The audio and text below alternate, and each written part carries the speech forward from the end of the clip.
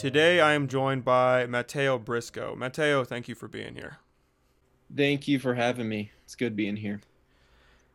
So, before these podcasts, I always talk with the guests, such as yourself, to decide where your knowledge is or what your passions are. And in planning for this episode, I've come to learn you are interested in very many things, and they're all extremely controversial. So, I'm really excited to jump into this, and I don't see why we don't jump in on the deep end and start with systemic racism. So I want to know, first and foremost, how do you look at systemic racism? Because it seems today it's often defined as either something that is a perception of racism, let's say a large sum of microaggressions throughout life that are because of a predominantly, let's say, white society. And then there's the de jure definition that it's laws and actual structures that are literally defined in ways that disadvantage minorities or women and things like that. I want to know your thoughts. Do you have any off the bat inclinations surrounding systemic racism today in this world and the legitimacy behind these claims? Yeah, so man, it's a big topic to start with, extremely controversial, and also very identity based. I think the hesitancy for people to talk about it is sometimes based on your identity. And so identity is an extremely important part of it. Just me, for the people listening, being white and a male, just for context.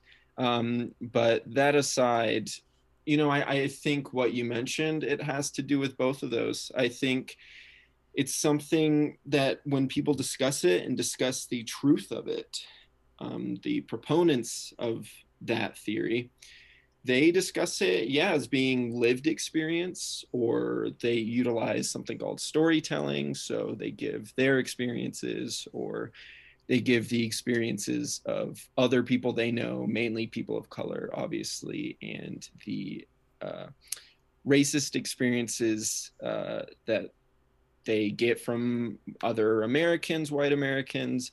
And then you have the big things like suggesting entire systems or forms of law are inherently racist. And the main evidences I've heard from that stem from historical context. So it just makes sense, right? That if the United States declared its independence, stated all men are equal, but didn't follow that, right, for a few hundred years, it would make sense, right, that our systems today are just riddled with racism. So those are the bigger arguments I hear. Obviously, there's specifics to it, but essentially, historical context is key. And that translates into, yeah, the everyday life for a person of color. So let's start there with history. I always think about what the world looks like today and how we should, let's say, base our legislation, how we should form affirmative action policy and things like that. But at the same time, I get a lot of backlash for that, a lot of pushback because I oftentimes fail to acknowledge this history that we may get into in more detail a little bit later about how we seem to whitewash history. The saying that the victor of the war writes the history book. Well, in America, the North won the war, but it was still mostly white soldiers and white male landowners and things like that. So there's this pervasive idea that may hold some truth that our history doesn't tell the full history. So I want to know, in your eyes, how important is that history? Is there some calculus that has to be made between how important what's happening in the world today, in reality, let's say legislatively, compared to what has happened in the past, and how can we balance these two things if you think a balance is necessary? So yeah, that's a really good question. From my observations, being a college student, still young, don't have a lot of wisdom on my back, but from what I understand, just going through school. History is obviously extremely important. Not trying to say that it isn't. My favorite subjects in school were history, and I often thought the most interesting things about it were or was knowing that those people lived, they breathed, they thought just like us, and they had different ideologies at the time. They lived through certain time periods, traumas, difficulties, anything and everything that we experience today. And that needs to be shared. That does. We need to find commonalities with those who lived during those times. And that's why I think, obviously biographies, autobiographies of certain incredible individuals, Martin Luther King or so forth, are extremely important. But in terms of just general history, right, that is a complicated subject because different people are going to have different ideas of what history should be taught, right? So concerning, like, even just concerning the civil rights movement, the Civil War, the Revolutionary Wars, like extremely important time periods for this country, they need to be taught correctly so that the children being raised in this country have nuance. And I think that's the most, probably the most important thing is nuance. And so the way I see it, I don't want to get too deep because I know we'll cover a lot of things later. But yes, the whitewashing to me, that it really goes back and forth. I had my American education system abroad because I lived internationally, but I can safely say we covered a lot of really important figures, people of color or white people alike, and that was very eye-opening to me to be able to see people of color make such an important difference. So I think history warps and changes the minds of children growing up because it gives them nuance and it gives them the ability to relate modern society to societies before, and it gives context in the sense that you can look at Thomas Jefferson, for example, incredible, brilliant mind, who also did some pretty terrible things, and I think those need to be taught to give nuance. Those need to be taught to children to tell them that great people aren't always good people per se, but they do great things, and that's what makes them stand out, right? And as they're growing up, they can realize, hey, I can do great things even if I am human in the end. The often proclaimed counter to systemic racism is a historical based approach to our legislation, as I said, our education, things like that today. But from what you're saying, it sounds almost like you're not going that far. It sounds like you're painting more of a framework than a mechanism for enacting legislation. So, for example, if I'm hearing you right, and feel free to correct me if I'm not, it sounds like you're painting a picture that we need to acknowledge history for what it has led to and how it's led to, most importantly. Like, you bring up examples of potentially founding fathers doing great things but not always being the best people, let's say owning slaves or something like that, something more common given the time period. But are you also saying that we should be basing today's legislation? We could just talk United States if you'd like.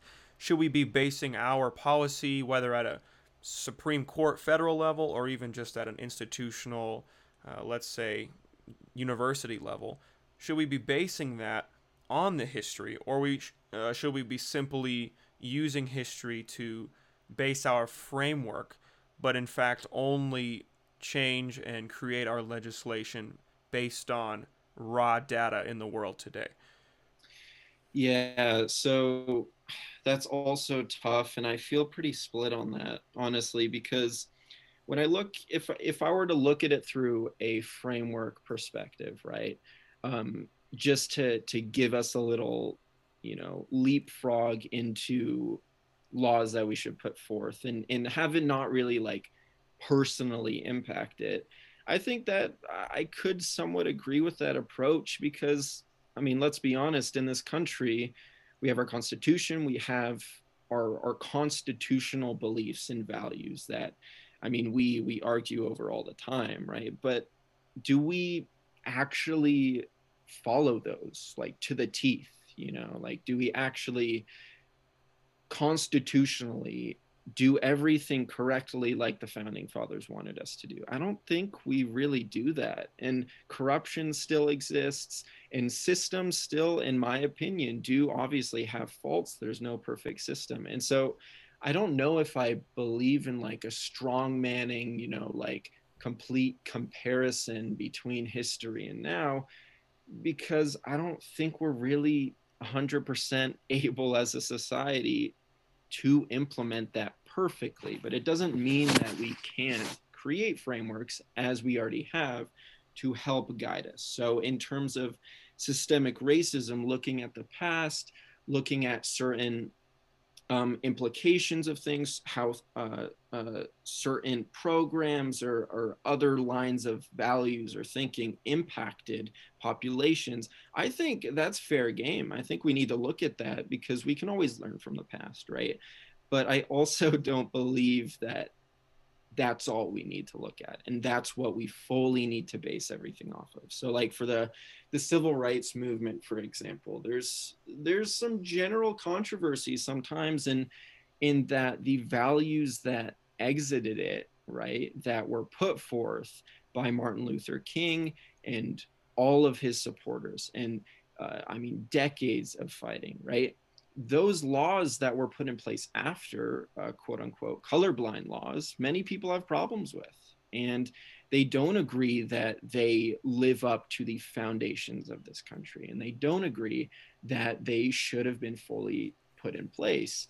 And I think there's some validity to that, in that we need to recognize um, when certain laws don't fully apply and um, include everyone in them when they're not able to. So I guess I'm pretty back and forth on that. It's really hard to say, but yeah. And partly you're not the only one because we seem to have a lapse in our ability to define what the end goal is. Because if the end goal is to, on one hand, be colorblind and just all unify under something like patriotism towards the United States or something like that, I realize that's politicized today, but something general not related to ethnicity, then that could be one end goal that would require colorblindness. But on the other hand, if we want to embrace our group norms, which is becoming a more common practice with identity politics, as you alluded to a moment ago, then there's this requisite for acknowledging differences. Let's say differences in culture or differences in ways we express ourselves, differences in food, all of these spectrums you could divide on, which it worries me to some extent because not everyone is the MLK of the 21st century. There are many Malcolm X's, and Malcolm X had his place. He had his place in the civil rights movement, slightly more violent, you could just say, to be simplistic.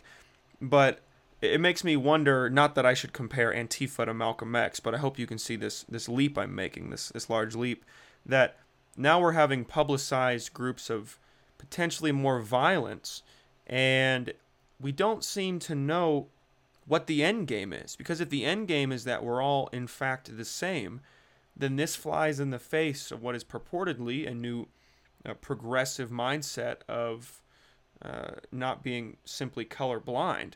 So I wonder what your thoughts are on the value of fighting for what you believe in this way. Again, as another white person such as myself, do you ever have the similar worry that if we fight, let's say we as minorities plus allies, generally speaking, that if you fight too much or try to push back too violently or take advantage of, let's say, BLM protests for something like looting, that this could actually be regressive in some way because it ostracizes let's say, generally the other half of the U.S. population that's a little bit more conservative and traditional? Yeah, so the way I would approach this is first discussing what I think is the biggest wall to the modern progressive movement. And I would say that's the white moderate when you really think about it. I think obviously white people make up a good chunk of this country in terms of population. So the white moderate who are living majority in many states, they are the ones who are looking back and forth between each side. Okay. And they're trying to decide, all right, what do we do here? Right. What do we decide to do? Who do we follow? Who do we believe in? And I don't believe that the far progressive left or the far traditional right, both of which who are, I mean, I don't want to call them committing acts of terrorism per se, but violence. I don't think that's very appealing to either one. But when you have highly publicized and media prevalent movements such as Black Lives Matter, that is almost a double-edged sword in that I think it generally had a lot of good ideas behind it, but a lot of violent people ruin that. I think that white moderate then starts to go, you know what, I don't like that, right? And they start going to more extreme ends because they don't see their values being fulfilled. And so ultimately, yeah, when you have these conflicting ideologies, that's the problem with democracy sometimes, is that sometimes these ideologies don't just wisp away, right? They fester and they continue to magnify until people don't feel like they're being heard. And so to some extent, I see those riots mixed in with protests that we saw last summer. And I see desperate people, and I see people taking advantage of that desperateness too. I see a whole collection of people, but without, like you said, without an MLK of our time, we don't have any leader like that now that we can look to, right? And so these competing ideologies don't have any direction they're really going into. It's a bunch of people back and forth saying, well, we want this, but we want that. It's impatient people who are not patient enough to realize that laws and ideologies and values take time to change. The civil rights movement itself took decades to get what it needed. And so I guess when I look at society in general, it's really hard because it seems like these movements are shooting themselves in the foot, you know? And they're trying to get across good ideas, right? We want to treat everyone equally. We don't want oppression to occur. We don't want all these things.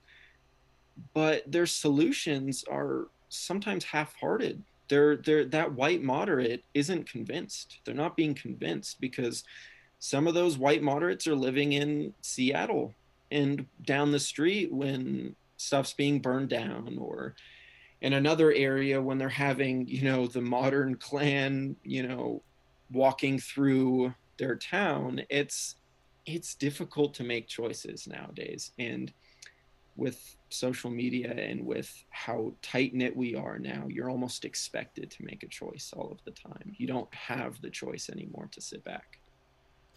I like that you brought up the white moderate because that's a pretty good summation of arguably the largest political class in the United States and the one that everyone seems to forget about. For example, people forget that half of the U.S. is a registered independent, or at least not registered primary Republican or Democrat. Those numbers are about 25% of pop.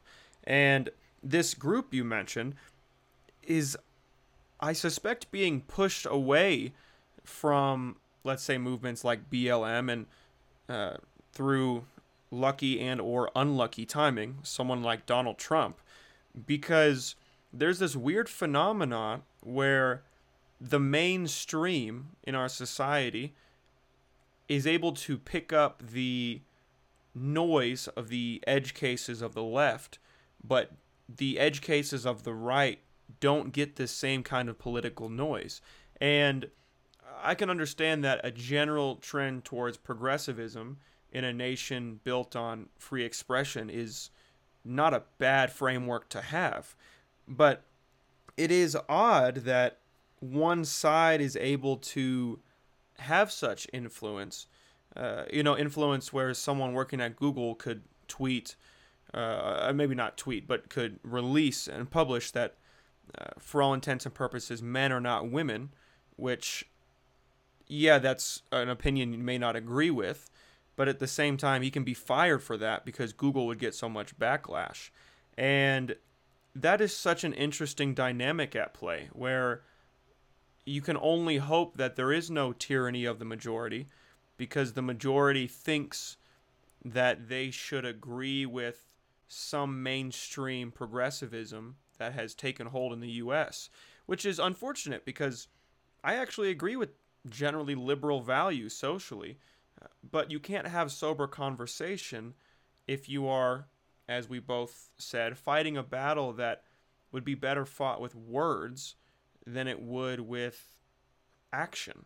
And I know some people would disagree with me on that, but it is challenging because we don't have the MLK, and we're at a different time where MLK wouldn't stand. He would lose the majority favor, not because he wouldn't be wonderful and progressive, but because we need someone who has power in a way that, let's say, Barack Obama did. And he was in a much more authoritative power de jure than MLK ever was. But that almost proves a point to the counter to this white backlash of, you might say, counter progressivism, that we did it. Racism's done. Obama was elected, and it's just really challenging because you take this whole dynamic of media making our battle significantly more challenging, combined with identity politics, which we may disagree here, but I'm actually someone who is not a fan of identity politics. I think you should shape your person and your politics around your entire being, not just one facet of your identity. And honestly, let's hit on that. I want to know, since you've mentioned this a couple times already in this podcast, not just how identity politics plays into this, but what are your thoughts on identity politics? Do you think there is value in aligning your whole persona around, let's say, the LGBTQ plus community? That's a very common identity. Or do you think there needs to be more individualism in a way that I do? So you know, it's interesting you bring this up because we'll get to critical race theory later, but from my understanding, critical race theory has a big, big, big impact on the notion of identity politics. I would sit here and say that it's probably the sole reason that it's so prevalent now. They've made a very large case for it in expressing both the political side of yourself and intertwining that with your identity. I mean, that's from their source material themselves. So it's really interesting you bring this up because yeah, it's this isn't some idea that sprung out 5 years ago, right? Like we could look back 5-10 years ago and say that's roughly when people started utilizing this identity politics, right? To the extreme extent would be you can't speak on this because you're not X, right? Like that's the extreme. And another extreme would be I believe this because solely because I am a part of this X group, right? Um, I don't necessarily have a problem with it, small scale. I don't think that we can fully do away with our identities regarding, the way we interpret the world. I think as humans, that's kind of what we generally do, right? We base our environment is based off of so many things, and our identity kind of plays into that too. If you're raised in a predominantly white, Black, Hispanic community, your identity plays a pretty big portion into some values that you have, right? But to base it then fully political, right? Once you bring in the politics, things start to get complicated because politics is complicated. It's nuanced. It's dangerous. It's just a lot of things. And I would generally disagree that someone should come to a conclusion about, I don't know, immigration this because of their skin color, right? Like that would not make general sense. But I could also get where they're coming from. If they're Hispanic and you're discussing immigration, I could understand that there's something emotional there, right? There's something emotional there. Identity politics plays on your emotions. It emotions are its fuel. It's its source. And so emotions, not that they don't have a place in discussion or in reasoning, but sometimes they can cloud that. And so the way that I see it is that I personally am not going to make a decision about any issue because I am personally white or personally a male. As hard as it is, though, it's hard, right? Like, it's hard if you are a male and you're trying to be a decent person, right? But somebody, I don't know, I've had this experience before. I have a girlfriend and she's discussed to me about walking down the street, right? And for her, she's afraid when she passes by men because statistically, right, something could happen to her. And deep down in yourself, it's so hard sometimes not to be emotionally like responding to that and saying, but wait, I'm a man and I'm totally fine, right? So in the end, I think the psychology of humans is that sometimes we do need to feel like we have to attach ourselves to an identity because it makes us a part of the in group. It makes us a part of something. Groups are human in nature. Well, I mean, they occur in other animal kingdoms, of course, but like in terms of humans, they're so interesting in that from the time you're a baby, you learn, you don't even need to learn how to smile. Babies just know to smile, right? And so to me, it's like identity politics makes so much sense because it's instinctually human. It just makes sense. But politically, when we're talking about hard issues here, complicated issues, nuanced issues, identity doesn't have as big of a role, in my opinion, to play as other objective truths. There's an there's a set of interesting side effects that occur here. Let's look at Asian Americans because there was already one set of side effects that I'll go into in the education system, but then most recently we've also had side effects because of COVID. And in reverse order, I find it really fascinating how human beings, to your point, psychologically are almost wired to do this in grouping and out grouping. I'm sure there's evolutionary reasons for this. We can, on this one end, blame, at least a number of people can blame people who look Asian for spreading COVID with us. And I'm sure in this conversation we'll end up diving more into COVID because it's so fascinating. But we are able to, as a society, allow these hate crimes to take over America in some small way because of this identity we associate with a inhuman virus. And somehow we can associate that with an entire subset of the human species, which is obviously the dangerous side, continuing the train of thought you were having. But there's also a flip side where you can start to enter a world of hypocrisy. And this is where the right gains their footing a lot of times in these arguments and often has better points in these arguments for these specific edge cases. Let's look, for example, systemic racism against Asians in discriminatory acts at the university level.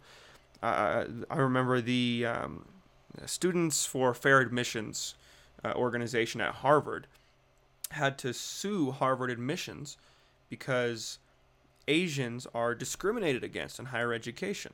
They have they are the only ethnic group, as far as I'm aware, that have since 2006 increased their test scores. Everyone else has had significantly or at least somewhat lower test scores on the average, whereas Asians have continued to excel.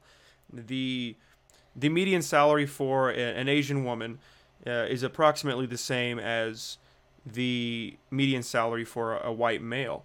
And so now we have a situation where if we continue this train of thought without any level of nuance, which I know you are certainly a proponent of, we end up having cases that actually don't fit the norm. They don't fit the identity. And now, if we base our day to day interactions on these identities, fine, that's one thing. But if we begin to base our legislation on it or base our admissions processes on it, then there's actually consequences that can harm these same minorities who we are supposedly protecting. Yeah. No, I completely agree with that. It's hard sometimes because yeah, what do you do when a group generally does perform better than the average population? Do you make it harder for them or do you make it easier for the other groups, right? Like how what where does the equality play here, right? Or are we simply looking at equality of opportunity and then just saying go run the race, right? Or are we looking at equality of outcome and attempting to control that race, you know? Like that's the big question. And just to give certain perspective, yeah, I lived in Japan for 6 years. I was born there, then we moved around, and then came back when I was in what, fourth grade to ninth grade. And I went to an American international school, but we had a lot of quite wealthy local Japanese parents who usually could speak English put their kids in these schools because they're good schools. They're private schools. The government paid for my schooling, so I'm not some like wealthy person. But you had these kids in there who some were half, others were full Japanese, but it was interesting to see the dynamics there, to see firsthand, yeah, just how different their lives are in the sense that the parenting is so much different in these groups.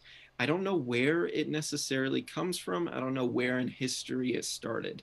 But Japanese parents, my parents are in Korea now, Korean parents, I've been to China before, Chinese parents, those immigrants coming to the US or those putting their kids in US schools, those kids are doing very well naturally. However, the thing is, eventually you'll have a kid who's fairly average and like does normally, but yeah, it's hard for them to deal with that, obviously.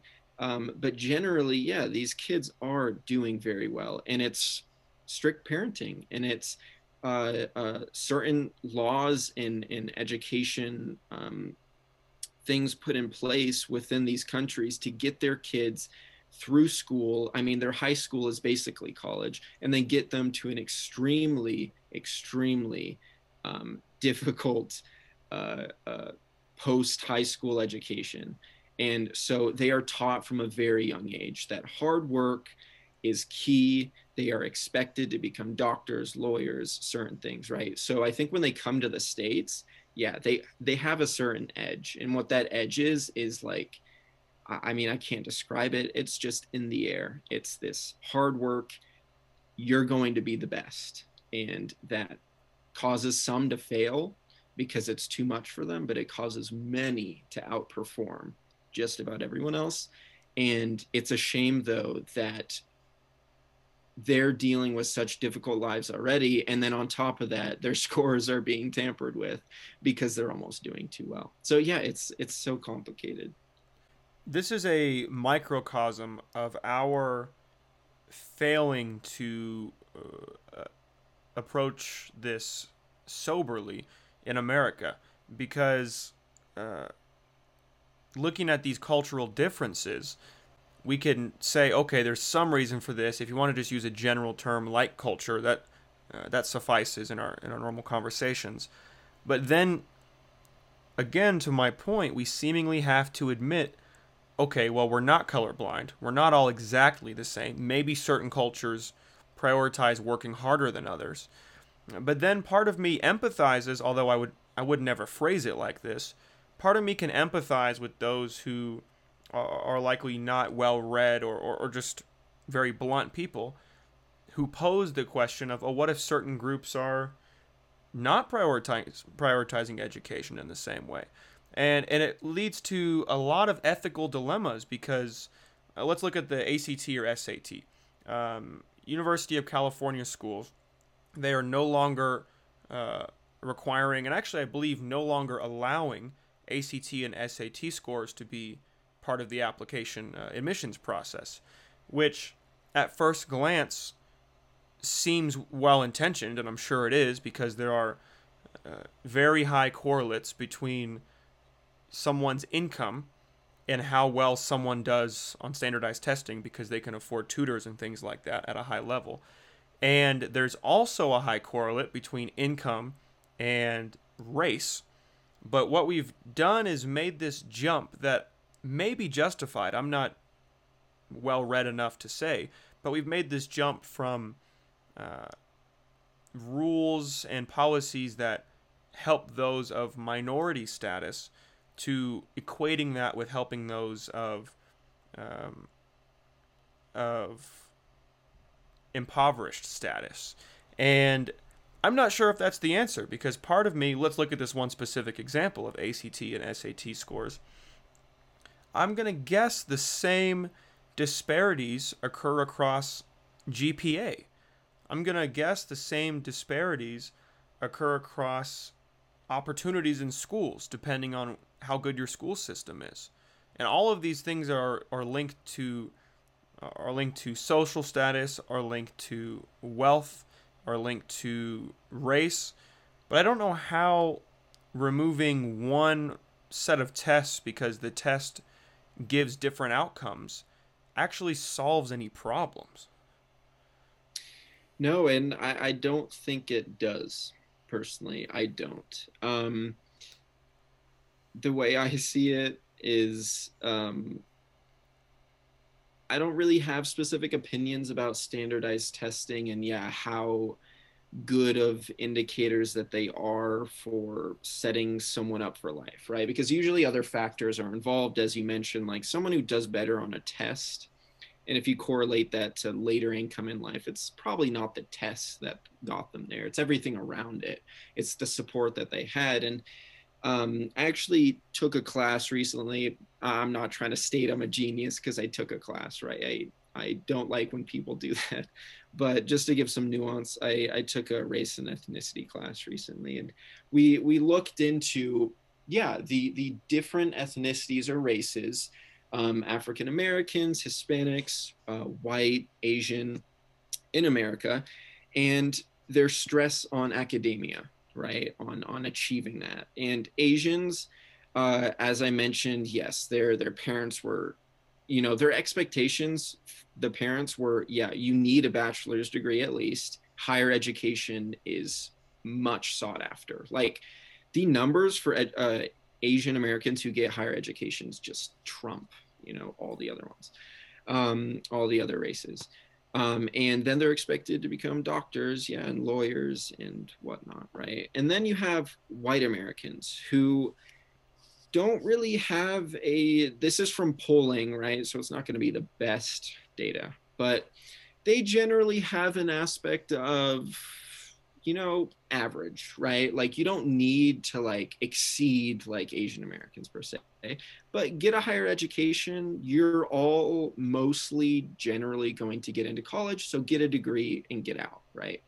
Then you have Hispanic Americans and African Americans who historically have dealt with difficulties, right? And so that's going to impact certain generations and generational wealth to really see what they can achieve now. And it's quite interesting. Hispanic Americans have strong work ethic, but their parents are happy if they just get a certain, I don't know, emphasis in mechanical area. They don't need to go to school per se. Trade schools, other things are just as equally achievable, and they believe, yeah, that's the American dream. Finish high school, go to a trade school.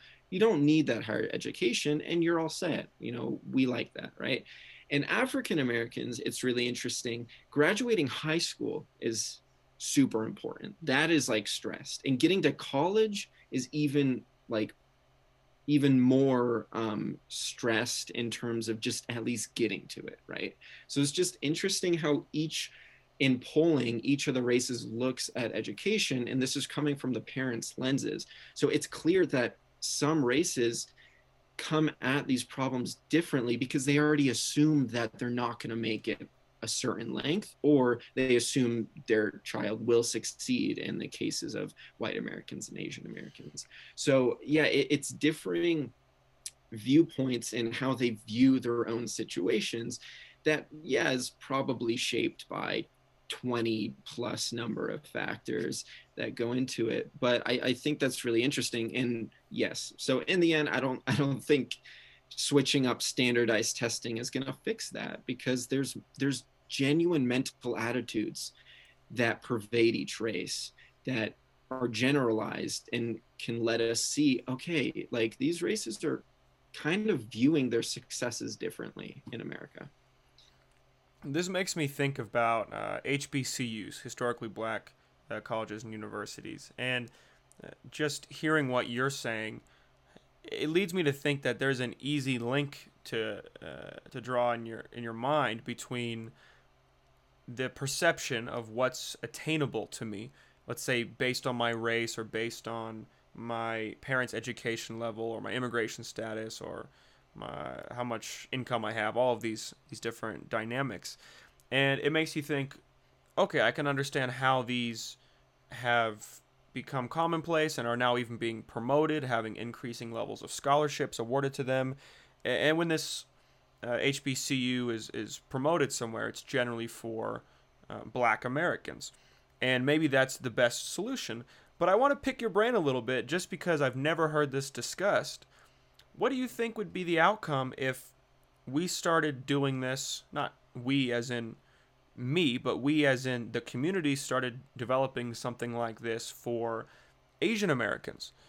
Do you think this would have an interesting backlash of a dynamic where now we actually divide communities further because the cultural norms of, let's say, success in America that pervade Asian communities would now accelerate as they are continually growing in their own colleges and universities, and it would actually hinder the equality of other minorities in the U.S. What do you think that would look like?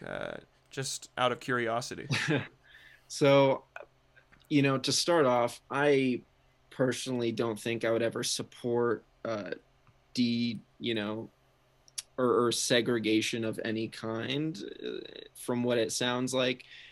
Um, I kind of get the idea behind it. If Asian Americans are doing so well and you put them in schools specifically for them, that could provide some interesting data. I would be really interested to see if anything like that has been done. But for the sake of just, you know, picking my brain, just really theorizing about this, I don't know if I could see much good coming from that. And this goes back lightly to critical race theory, which does put forth the idea of segregationism again, and the idea that the melting pot vision of the United States is a sham, essentially, in that it hasn't worked, and so we should go back into communities that are separate. And I would disagree. So I would say I wouldn't even want that done in the first place. I personally think that people need that experience of mixing, even though it may not, I guess, have the outcome that we want. Because in the end, I guess some, I don't know. That's really tough. That was a good question, because it's hard to generalize entire cultures, right? But if we were to just say, for example, that X culture was lacking behind like Y and Z, would we entirely blame that culture for the situation that they're in, and would we believe that if, yeah, they had their own X school to go into, that they would do better? or I don't really know. That's very, very difficult to say. Personally, I'm never for splitting people up. Just from the social aspect of it, I think people need to be together. But it's very telling that there are differences between each groups, and I don't know. Tell me your thoughts. Well, it makes me think about, as you said, critical race theory, which is something that I have yet to fully wrap my mind around. I don't know if my sources are telling me different versions of this reality or these proposals. Because to your point, there seems to be this. This phrase is going to have a negative connotation, but a segregationist mindset towards developing us. A prioritizing of our identities, a prioritizing of our communities, and how we can grow in these ways without needing some kind of, as CRT often puts it, some kind of intrinsic historical, potentially oppressive force, which many people would paint as a intrinsic white supremacy, which we could get into that. But at the flip side, while that's happening, there's also in critical race theory a great value of equity, this equality of outcome, as being what we should shoot for, not simply equality of opportunity. And what really worries me, and I don't know if this is foundational to reality, and I hope I'm wrong about this, but what really worries me is actually not separating people into groups, because if we're able to somehow legislate well enough away from what is perceived by proponents of critical race theory as an oppressive state, if we're able to legislate away from that into a neutral state, even in that hypothetical world, then I actually don't think we're going to become more unified. I worry it's going to divide us more based on our cultural differences. And on a similar vein to this hypothetical Asian only university, something like a weird derivative of HBCUs, if you have individual pockets of society having their own developmental periods, their own growth, their own academia, whatever you want to define it on, whichever axis, uh, you're going to end up, I think, having worse outcomes, or at least having outcomes that are more divisive. We're going to begin to regress rather than continually progress on our implementation of the legal system towards different demographics and things like that. Yeah, no, I completely agree.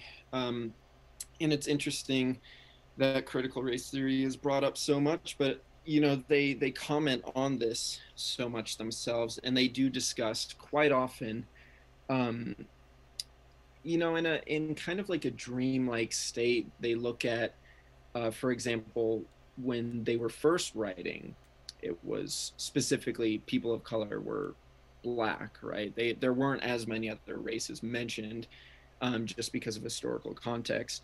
But they mentioned, yes, like with Stokely Carmichael, Malcolm X, many black nationalist leaders, some of whom may have changed their opinions over time, but when they were first writing, they look at those and they kind of look at those with dreamy eyes, right? Those concepts of black nationalist enclaves separate from the white world, right? Like to them, because they don't believe that society is going up the way that it should be, or the best way that it could be. So in this example, differing incomes per race, for example, um, they then would suggest to, I guess, scrap the system, and scrap it and replace it with, yeah, something different, as you mentioned, something where they are segregationist in a way, if that's even a word, and somehow that would produce better group outcomes, and somehow that would produce better things, but that doesn't cross my mind as reasonable in any way. I mean, don't get me wrong, I don't believe that the melting pot vision of the United States is completely perfect by any means. I don't think as humans we can all just, sing kumbaya and like just everyone and their group differences are all great, but completely separating them and having them, perform their own academia. Yeah, like if you had white specific academia and Hispanic specific academia, putting that subjectivity between these different enclaves only further divides them, because each of those subjective points of view are going to provide vastly different outcomes, right? And though it's important to get specific subjective lenses into how certain groups perceive the world, you're never going to get anything done because everyone's going to be putting out different things. And so to me, yeah, that idea doesn't seem like it would solve what we have now, even though I think the current system in place isn't doing an amazing job. It's holding it together to a certain extent, but scrapping it, I don't believe would be.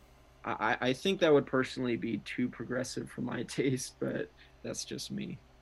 To take this a level deeper to the underpinnings of what in critical race theory would be described as um, damaging to our society, but in other history books would be described as unifying, and that is our democracy, our republic, something we've had for a few hundred years. Uh, how, what level of white supremacy or superiority do you think that there remains? How much is the base of our melting pot, in fact, Alfredo sauce, as it were? I like that Alfredo sauce analogy.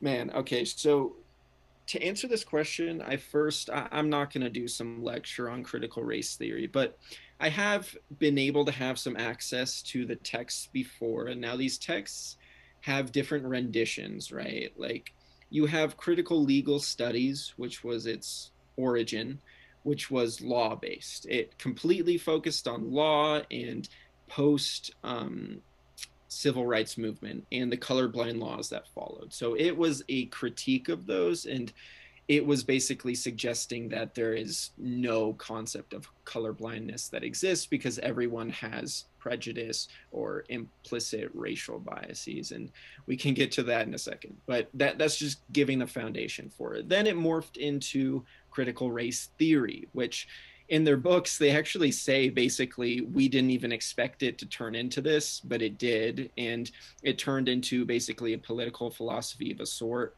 that, yeah, was meant to drive away from only not only law but then to politics, to the economy, to academia, to anything that it could cover, and to basically the entirety of the system that we have today. So in the end, or I should say for the introduction to it, yeah, critical race theory looks to conflict with, and they have XXX things. They have Enlightenment rationalism. That's one thing they mention in their books. They mention constitutionalism. They mention liberalism. All of those, they don't outright state we disagree, but it's kind of implied. And so those are all very important values of our country. So to get what you're talking about, I think it's important to first, yeah, kind of get the lay of the land in terms of critical race theory and what it's actually wanting to figure out. And what it wants to figure out is essentially a society where that colorblindness is, I don't know, it's basically void in some sense. And the problem with that, I find, is that the values that we hold today are distinctly um, in conflict with the values in their books. And their books have been coming out, what, since the 70s for critical legal theory, but through the 90s for critical race theory up until 2017 is their most recent one. But ultimately, I don't know. I don't want to go too far onto critical race theory, but so first I'll just want to know what you think, and then I can continue. Well, this is where one of my uh, admitted points of ignorance lays, because I grew up being someone who appreciated a number of subjects in school. Let's just take this at a childhood level and work from there. Mathematics being one of them. I love numbers. I found a sense of beauty in the rationalism of it all. But I never had a appreciation for history. And again, to my earlier comment that I often get backlash for this because I still haven't quite, let's say, appreciated history in the same way that a lot of people do, for better or for worse. I don't actually know the these backbones that are often promoted by new progressive commentary around critical race theory or otherwise, stating that institutions were racist in some way because drug crimes were enforced differently, and they're still enforced differently to this day. I just don't know enough about that to say. Uh, is it the case that policing is racist today? That's something we can get into in a moment, and that's because it was actually created simply to oppress African Americans during days of slavery or shortly after. Maybe that's true. I actually am going to wholeheartedly say I don't know enough to be able to say, to continue my somewhat goofy metaphor, how much Alfredo sauce is in this base of melting pot. I actually don't know. Yeah. So to get to the heart of that question, and one minor question you brought up, yes, I believe the history regarding the police force was originated in slave catchers, quote unquote, who were, I guess, a force created to try and find runaway slaves, if I'm correct. And that's actually interesting you bring that up because that's a quite an important part of the evidences critical race theory brings up. So for basically the system being and the country being inherently white supremacist. Um, that evidence is the historical context of the time. So what they do is they basically say because there is a history of oppression, because police forces, for example, had their roots in this slave catcher thing, or because the Declaration of Independence, which we, or Constitution, which we hold today and base our, values off of today, was built during a racist time, and the notion of all men being created equal was not enacted.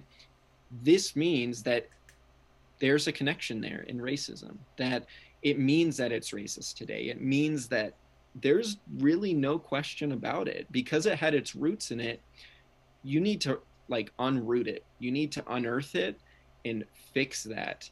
And there's nothing else that can solve that. And so to get to your point about the Alfredo sauce, that's essentially what their books discuss, is that there's a lot of aspects to they have rational thought, they do, in the books.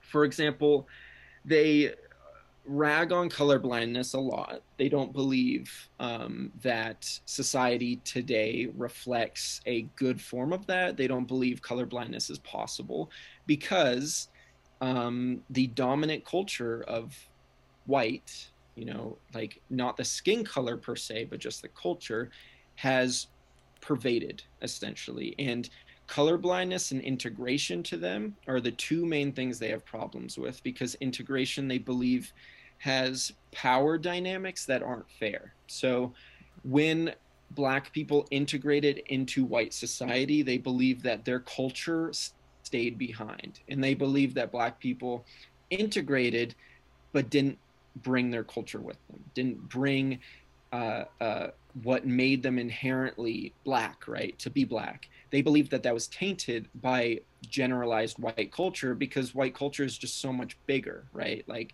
because they are the majority, because they are the quote unquote oppressors. Again, this whole philosophy is oppressor versus oppressed base.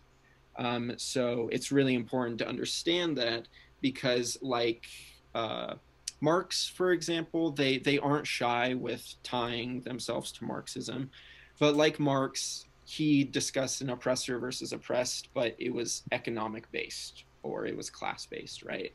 For them, it's race based essentially, and they see the United States as, um, in their words, a bastion for white supremacy.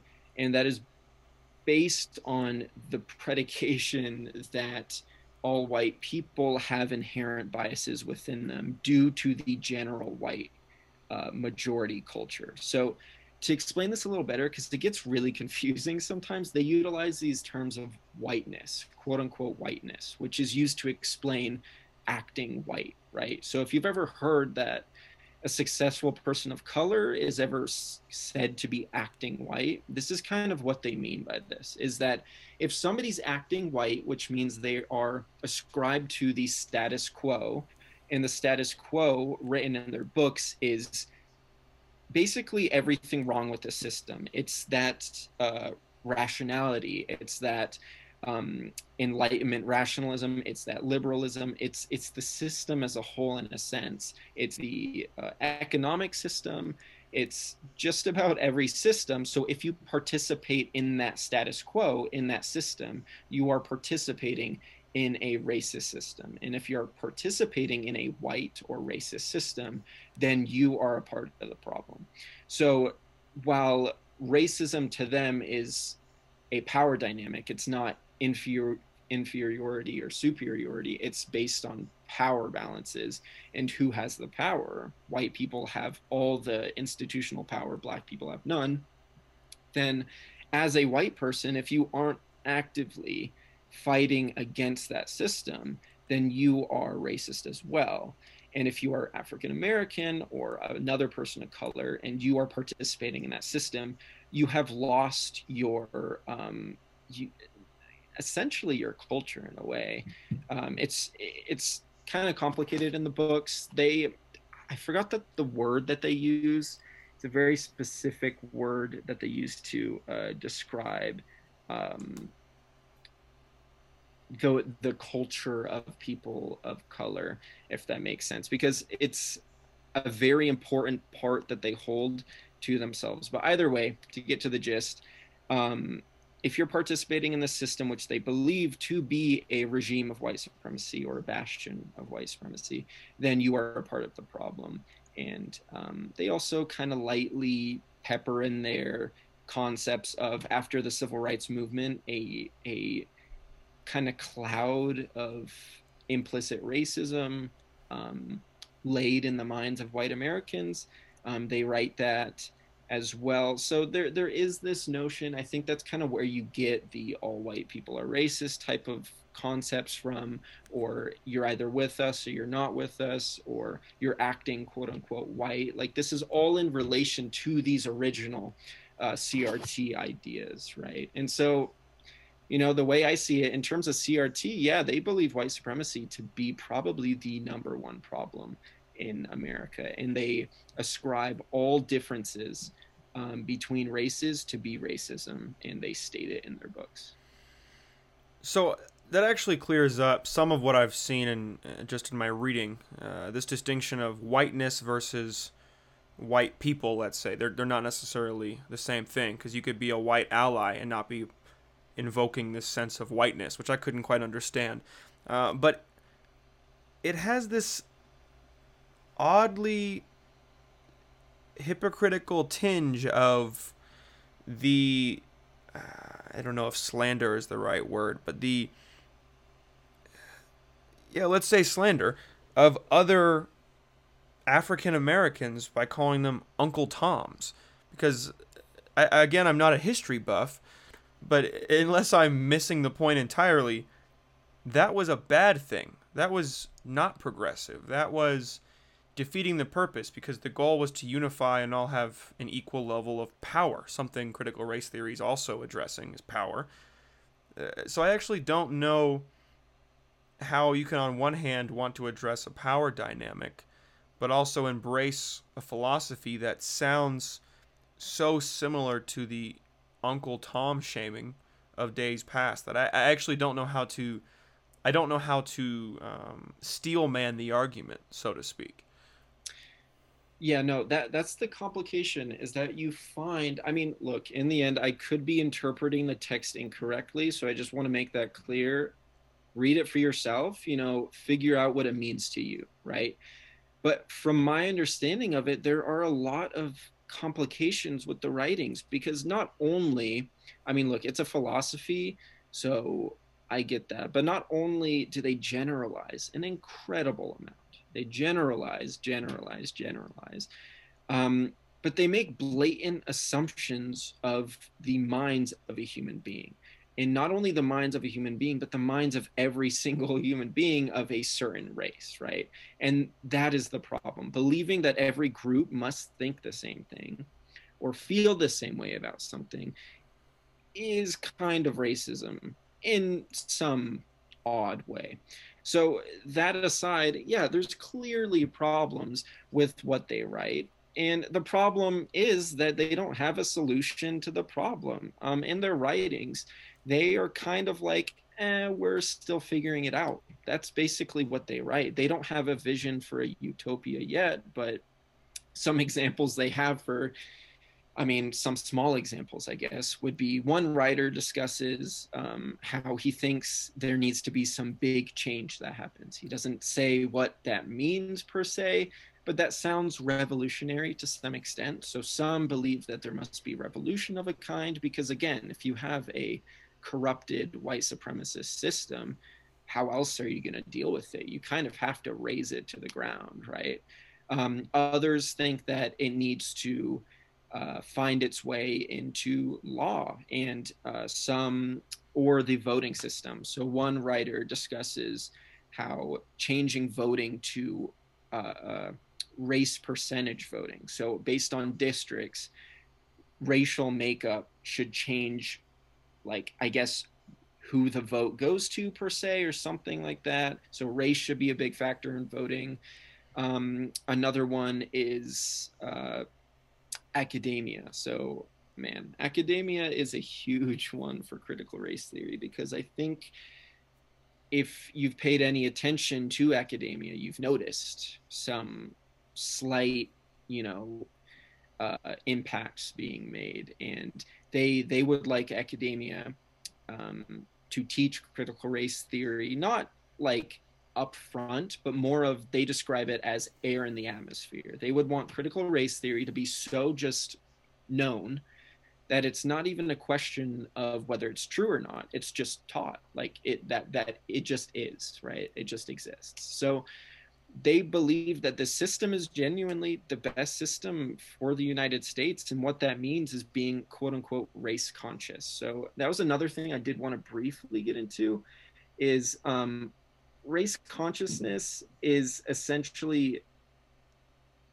looking at race in everything that you see, right? So it's the opposite of being colorblind. Instead of believing that everybody is equal just as a human being, they believe not in the racist terms that nobody's equal. It's more of like that's impossible because people see race no matter what. And because you see race, you need to become conscious about it. And because you're race conscious, you can then live as a productive member of society and everything is amazing and kumbaya or whatever, right? But again, there's problems there because becoming race conscious, according to them, is in a way, I guess, arguing with assimilation. It's arguing with the notion that, yeah, everyone should have equal opportunity to some extent. It would never find an end to it. That's the way I see it.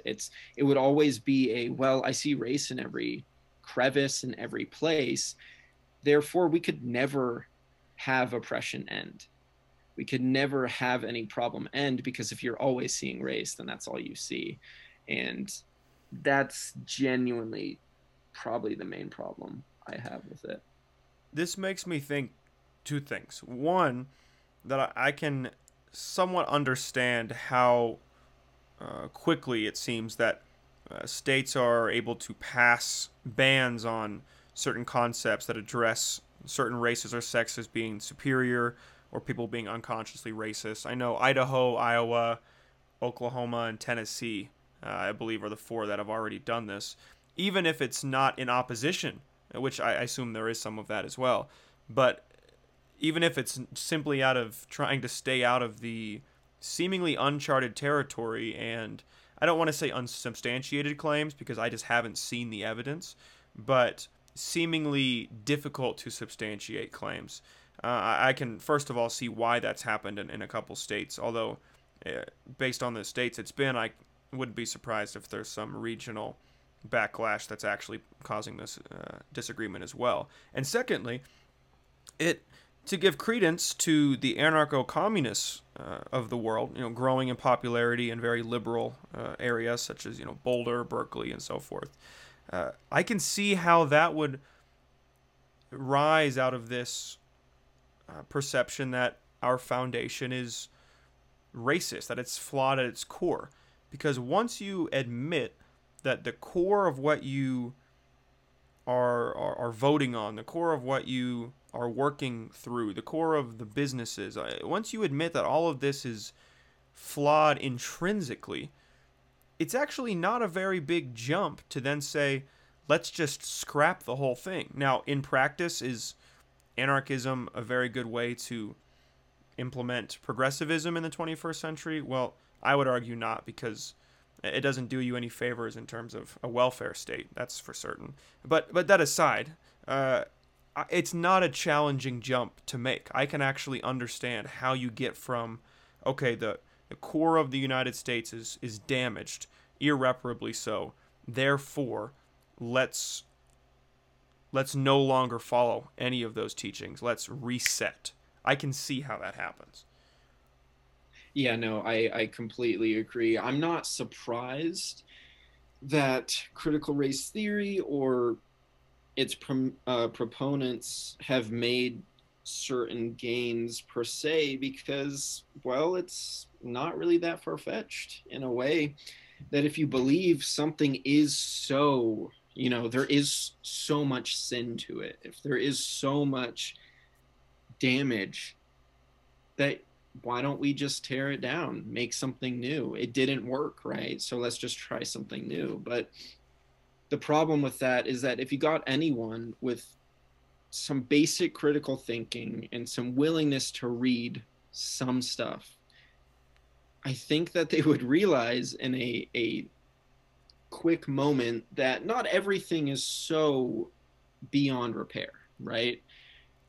Repair has been attempted, I mean, since the country was founded, right? Like we've always been attempting to make it better to some extent. So personally, yeah, I would disagree with the idea of revolution or completely changing everything, but yeah, I could totally get why someone would hear certain ideas of critical race theory and then say, well, it makes sense to tear it down. But if they were to read the actual source text, I think they would be like, wait a second, this is a little too much, or this is a little bit of a unjustified critique to some extent. You did mention you haven't seen the data that they bring up. And I'm not saying that their data isn't convincing, at least in other authors. So I will bring up, do you know Ibram X. Kendi? I do not. So he wrote the book How to Be an Anti-Racist. So anti-racism is a big buzzword now too, right? And while he doesn't necessarily claim to be a critical race theorist, because I mean technically he's not, a lot of his ideas, such as in his books, he writes all white people being implicitly racist. That comes from the source text of CRT quite profoundly. And a lot of the other ideas, such as anti-racism, come from that as well. And so in his book, he discusses how anti-racism, because the system is racist, right? And because whiteness is racist, if you are a white person, I mean, he doesn't really address what happens when you're a white ally. Are you still racist or not? But he does say to be an anti-racist, you have to reject that system, right? If you're complicit in it, then you are racist. And in his book, he explicitly states there's no in between. You're either racist or anti-racist. So that kind of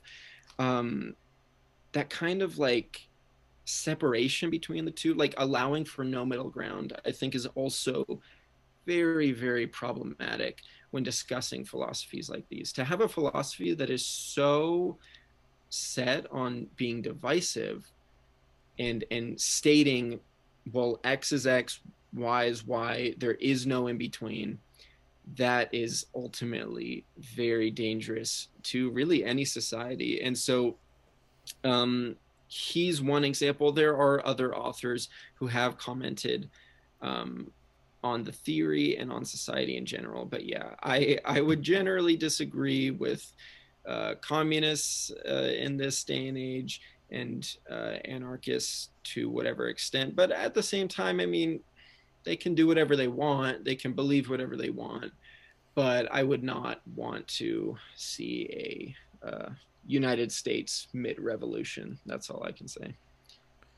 Let's talk anti-racism. Uh, would you consider yourself to be anti-racist?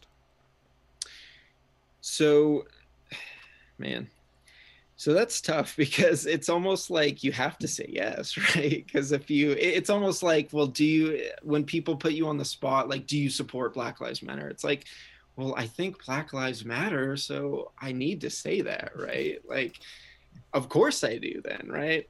Of course I'm anti-racist, but by definition, right? Am I anti-racist? Well, being anti-racist basically means you accept all of the above, right? You then have to accept that you are in a quote unquote regime of white supremacy. You have to believe that whiteness is inherently racist. You have to believe that yourself, you are racist no matter what you do.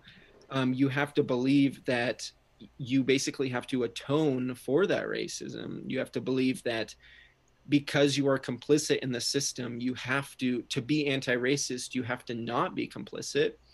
But not being complicit in the system, I mean, how do you even do that? In his book, Ibram X. Kendi, he also writes that capitalism is racist. So if I buy goods, am I racist? If I get a job, am I racist? You know, these are all obviously kind of ridiculous hypotheticals, but they're created from his book because he doesn't provide alternative examples for this. He just states it right then and there. So am I anti-racist? Well, that means that I have to support CRT's original ideas. And while I think the theory is very helpful and insightful in some cases, I agree with certain parts of it. I can't really agree that I myself am racist. I can't say that. Like, I just can't. And so I would say I'm not a racist person, but I support people of color. I do what I can, but it then starts becoming this, well, I have a black friend. So, you know, like, to what extent can you prove that you are or are not racist? That's the question. And so because of that, I can't answer that because I don't know. I really don't know. And to your point, I like that last bit you mentioned about proof. There is an interesting development, almost a game, although I don't want to paint a worse picture than is trying to be painted, that there is some level of proof required.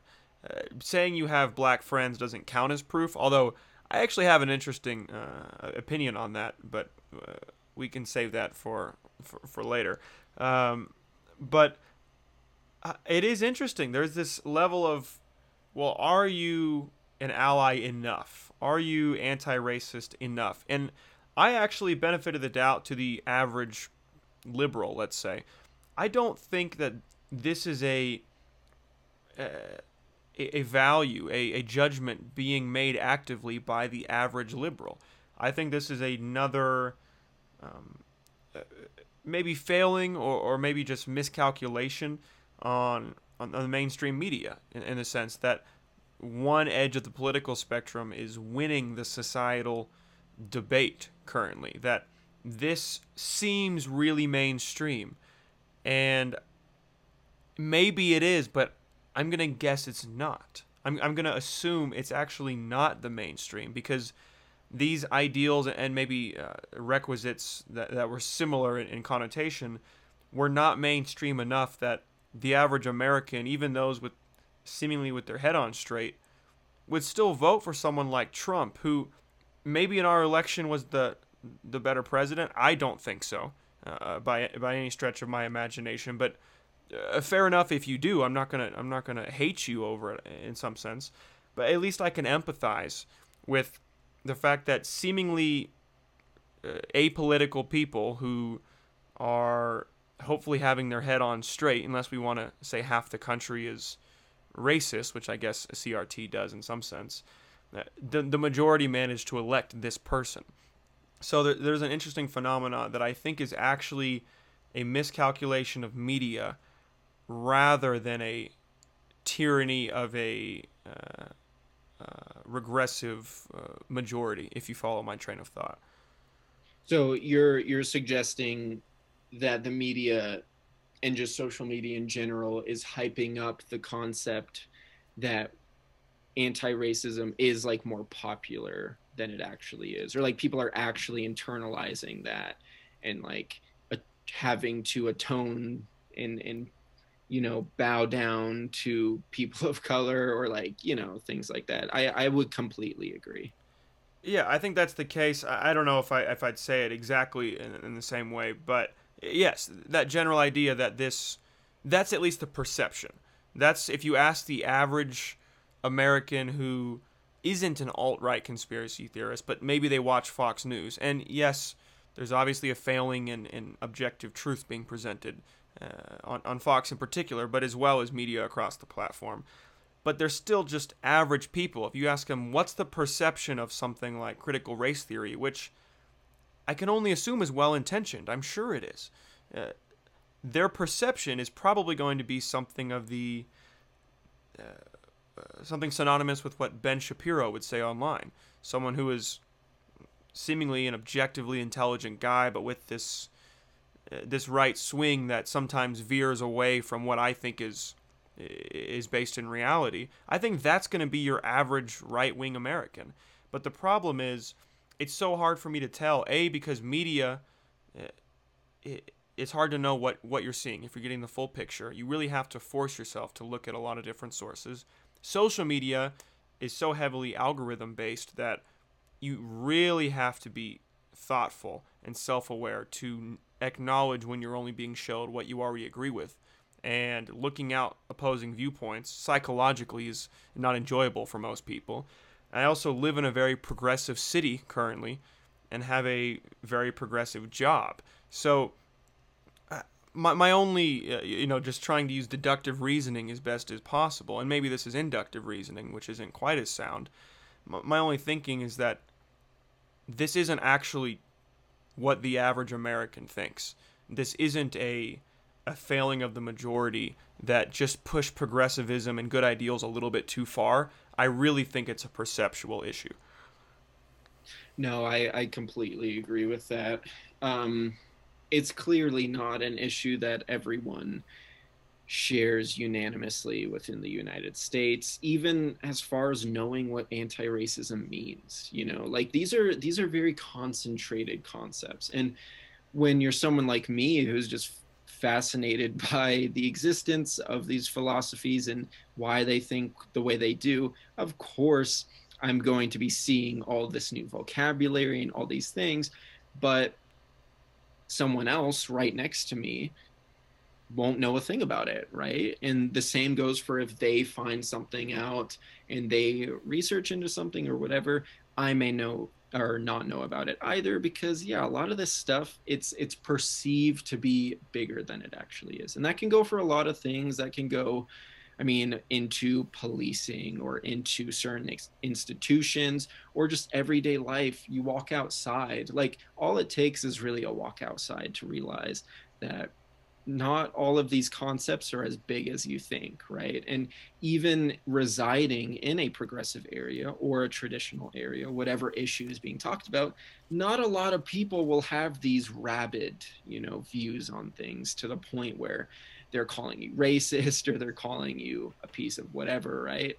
And so, of course, yeah, I agree in that the media plays a very large role in fear mongering.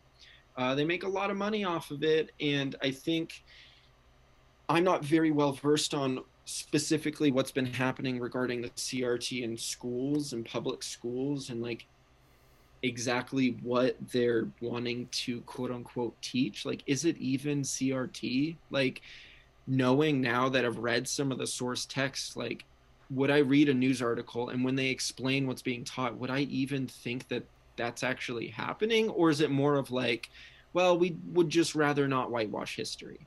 Because that's a lot more innocent of a thing than brainwashing your children to have them believe that they're all racist or something, right? Like, so there's nuance to it. And frankly, I think it's more fear mongering. And I also think it's hypocritical from the right, who claims to hold on to truth, right? Like Ben Shapiro, facts, not your feelings type of beliefs, but then get all butthurt when it comes to a new philosophy that's gaining some ground and wanting to ban it. It's like nobody wanted to agree with banning To Kill a Mockingbird for the words that had in it. Nobody wants to ban teaching about Nazism and authoritarianism and nationalism. No one wants to ban that because we're doomed to repeat ourselves if we do ban that, and our kids will grow up not knowing about those concepts. And so I think teach critical race theory, maybe not as the sole, curriculum of the school, but rather teach children about these concepts because they're going to encounter them at some point in their lives. From a political perspective, and I know money has so much to play here, but I cannot wait for someone as a almost a third dimension to this pendulum swing. Someone who swings the whole pendulum the other on the z axis to the point of reality where they realize this could be a point of unification where you say, hey, actually, we all kind of agree. We all think that these extremes don't really represent us. We all think that the alt right is terrible. We all think that burning things down is bad, but the only disagreement is that, okay, there's this middle ground here that we perceive as what's good, so then oftentimes younger liberals especially get sucked into, okay, that's what's good. And all people want to do in society is fit in and feel like they're doing something right with their lives. And let's say college kids, they're this perfect solution of contrarianism and moral development that all you want to do is the right thing. And if it's different than what society has taught you so far, and now there's this new thing that's seemingly pervasive, and group identity is a facet of that, that's enticing. So it's all well intentioned, but if we can all realize we're actually at the core saying similar things, and even those of us that are disagreeing for purely personal reasons, purely biological reasons, then we actually have a lot more common ground than anyone realizes. There is, I would argue, room for this total annihilation of the political world by some unifying independent, at least in my dreams. Now, I realize in our system of PACs and super PACs that might be challenging, but if we had a slightly better constitutional republic, there is so much common ground here. It's almost unimaginable to me that we haven't figured that out yet. No, I completely agree. I do have a question though, because perception obviously plays a big role in the divisiveness, right? Because you perceive your quote unquote enemy to believe different things than you, and you perceive them to have negative intentions. And this is just a loose example. There's this social psychologist, Jonathan Haidt. Have you heard of him? I have.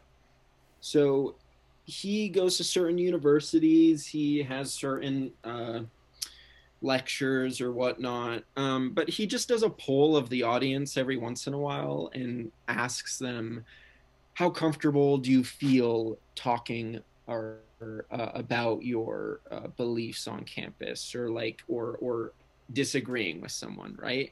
And a good chunk of those audience members, mostly college students, say yes. They perceive their college classes or the world around them to be hostile to their points of view, when in reality, are they?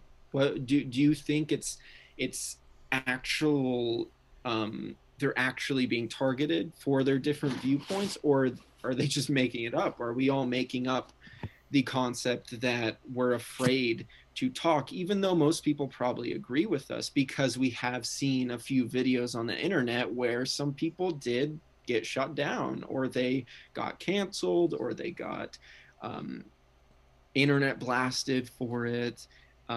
Even though personally, I don't know about you, but I don't think I've ever been like pointed out by a majority and shamed, you know. So yeah, what do you think? I think there's multiple things at play here. First and foremost, perception more so than even tactile sensation is our reality.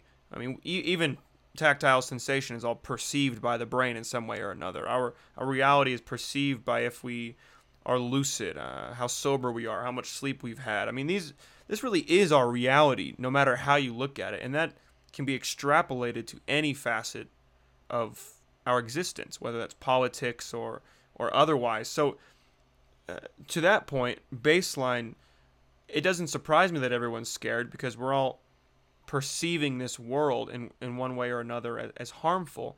But the reason behind that, I would say, is twofold. One is a core biological problem of a dislike for disagreement. I'm going to assume this is something of a failing of our technology evolving faster than we are. Think about public speaking. There is no evolutionary reason to be deathly afraid of public speaking, yet most people are. That's just a side effect of the fact that public speaking, giving TED Talks, was not something you did to survive in the Great Plains. That didn't happen. So part of it, I assume, is just some biological failing. And then part of it, I truly believe, is failings of technology. We are in a greatly accelerating, well, a quickly growing landscape.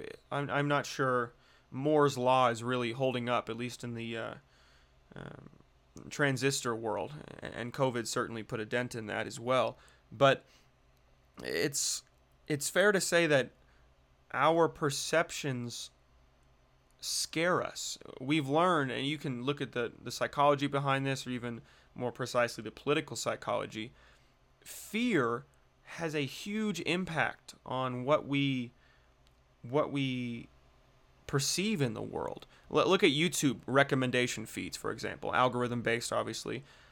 They're going to be based on things you like, yes, but in many cases, going to be based on things that you fear.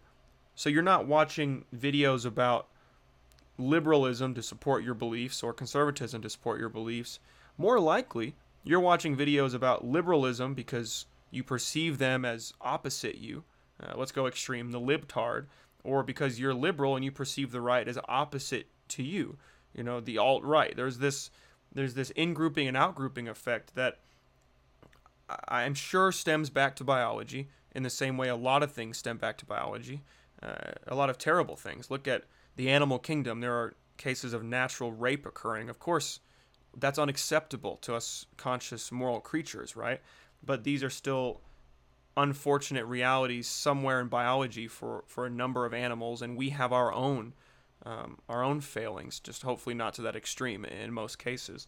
So we just have to acknowledge what we can and cannot do, what our psychology can and cannot perceive. And I'm hopeful.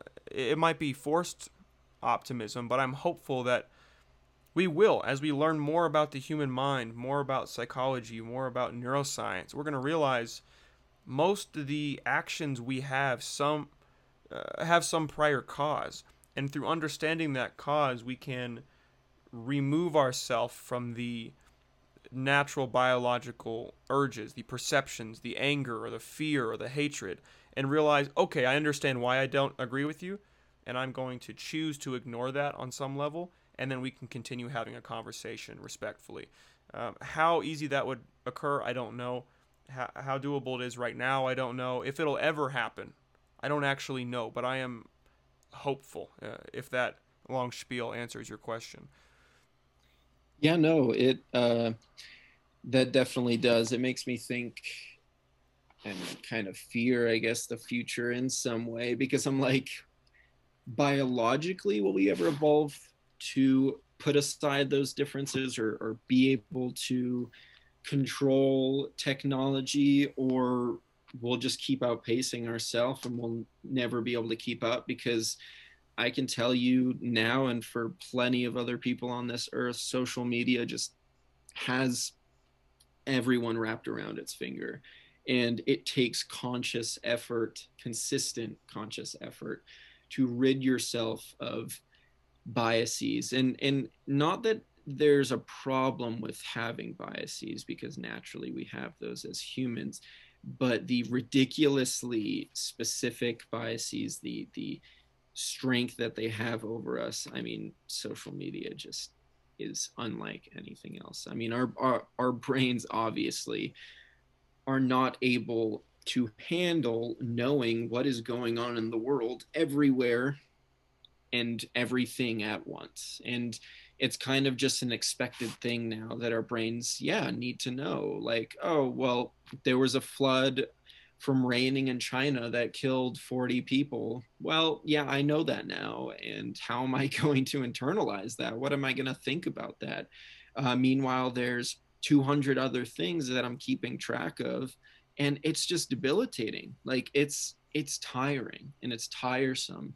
And I have a feeling at some point, I mean, we're already seeing impacts of it, um, with increased suicide rates, with increased depression and anxiety rates. Jonathan Haidt goes deeper into that, specifically into children, with social media. But even for adults, just we cannot control what's been let out of, I guess, Pandora's box in some case.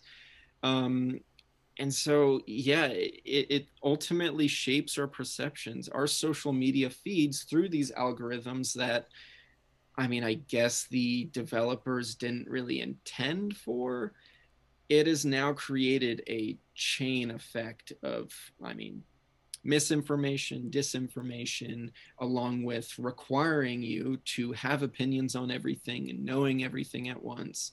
And I think, yeah, that shapes our perception so much. And so when you see other people, to get back to the original thing we were talking about, to see other people afraid to share their opinions, yeah, that's definitely their perception being manipulated by something, right? And that something is usually social media.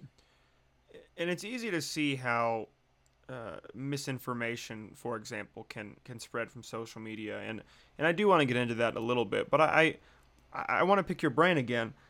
Do you think this dawn of social media and artificial intelligence based news, let's just to narrow it down, uh, do you think that's propelling some sort of hypersensitivity in Gen Z, or do you think that's entirely unrelated? Because it seems to me that you couldn't argue otherwise, that there is increased sensitivity, whether it's on one hand, a sensitivity to racial norms, which might be a good kind of sensitivity to hold, or on the other hand, an apparent sensitivity to mental health, which leads to more necessity for emotional support animals. And even with that, though, there's the caveat that, is it actually emotional sensitivity, or is it emotional instability? So I want to pick your mind here. Do you think that social media, or any other means of spreading information has led to this perception, or I would argue reality, that is some kind of, particularly in youth, hypersensitivity? So the short answer would be yes, very much yes. The long answer would be Jonathan Haidt, again, gave a great talk on Gen Z, and he, about an hour long, if you, I don't know if you've seen that. But he highlights a lot of, it's like 1 to 5, problems affecting them, what's going on. But just to give a simple idea, yeah, no, they are much more sensitive. And is it their faults? Not really. Parents are to blame, that's for sure. Social media is to blame. But what's interesting is he opens up his talk by specifically discussing suicide rates, and how they jumped the moment that social media boomed. Rates like exploded, and attempted suicides, for both boys and girls increase. Girls much more so, though. It's gotten really, really bad. And he does assume that part of that comes from the fact that how to cope with things now. So coping with problems in your life. For boys, a lot of it is video games or other things. For girls, it's social appreciation, right? So they go to social media, they post things, they see other women or girls doing better, looking better, and that impacts them more. It could have biology also just in it somewhere, but in the end, they're struggling, and that's scary. And what he discusses, yes, is a lack of resilience. I want to know the specific term he uses. It's, I think it's, I forgot the term, but basically he discusses that we don't need to be like hard shelled as people, right? Gen Z doesn't need to just be hard as a rock, because you can drop a rock and it may crack in two, right? But you need to be able to have grit to an extent. You need to have resilience to things. You need to build that up. And what he discusses is that that's kind of doing away with now, or going away to an certain extent. And he discusses how, yeah, a lot of parents raise their kids helicoptering them, keeping them close, Gen Z especially. But I noticed this. I guess I'm technically in Gen Z actually, because they change it around all the time. Sometimes it's from like 95 and up. Other times it's 99 and up. I'm 99, so I guess I'm Gen Z now. I got my first phone in like fifth grade. Didn't get social media until high school though, but because my parents didn't let me. But honestly, I think I very much thank them for that. But yeah, so he discusses how parents are helicoptering their children more. They're um, like in the neighborhood, they're not allowing their kids to just go out and play as much anymore. My parents growing up, for example, they would go to the community pool. My mom was like 6 at the time. Her older brother was 8, and her 2 younger sisters were 5. Like, no parents around. They just went to the pool. That was the thing they did, right? Nowadays, you would be scolded for that as a parent. You need to keep your kids close, protected. They can't have any harm come to them. And so, anyway, what I'm getting to is that kids are not only being raised through their parents to get a lot of the stuff they want, but also be shielded from the pains, and having baby proofed, everything, to then getting iPhones and getting social media, and um, having their political philosophies at such young ages just thrust upon them, having what you're supposed to look like, what you're supposed to say, what you're supposed to act like, being thrust upon them as early as middle school. And this is creating for really fragile children. And anti-fragile is the phrase he uses for children and how they should be raised. It's the concept of like, prepare your child for the road, not the road for your child, right?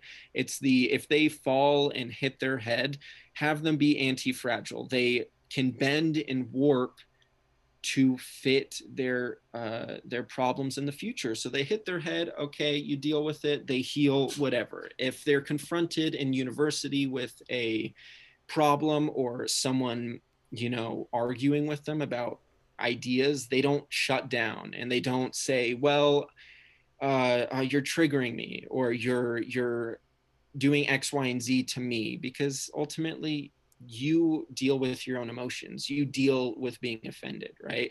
And so being offended is a big thing now. And I think, yeah, that translates to fragility a lot, and how Gen Z is fragile. And you see a lot more trigger warnings. You see a lot more safe spaces. And Jonathan Haidt discusses how those are terrible for the children. He has the book called The Coddling of the American Mind, how good ideas, or good intentions but bad ideas have shaped future generations. And Gen Z is a perfect example. It's good intentions to keep your kids safe. It's good intentions to keep them away from pain in their lives, But to be anti-fragile, to be able to be prepared for the road in your life, you have to face things up front.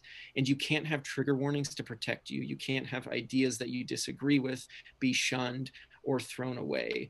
And I think a lot of them are growing up with that mentality. And you add social media on that, and it just makes it a lot worse. So honestly, yeah, I mean, every generation says the next one is the worst one ever, right? But this is it's not their fault, but I think they're going to have a lot of problems growing up when they get to the real world, and um, the world isn't bending to what they want. And you're right. Every generation does say the next has it the worst. But I think this is a constitutional change because even just on the spectrum of technology, each new technology makes you some percent faster at doing a job.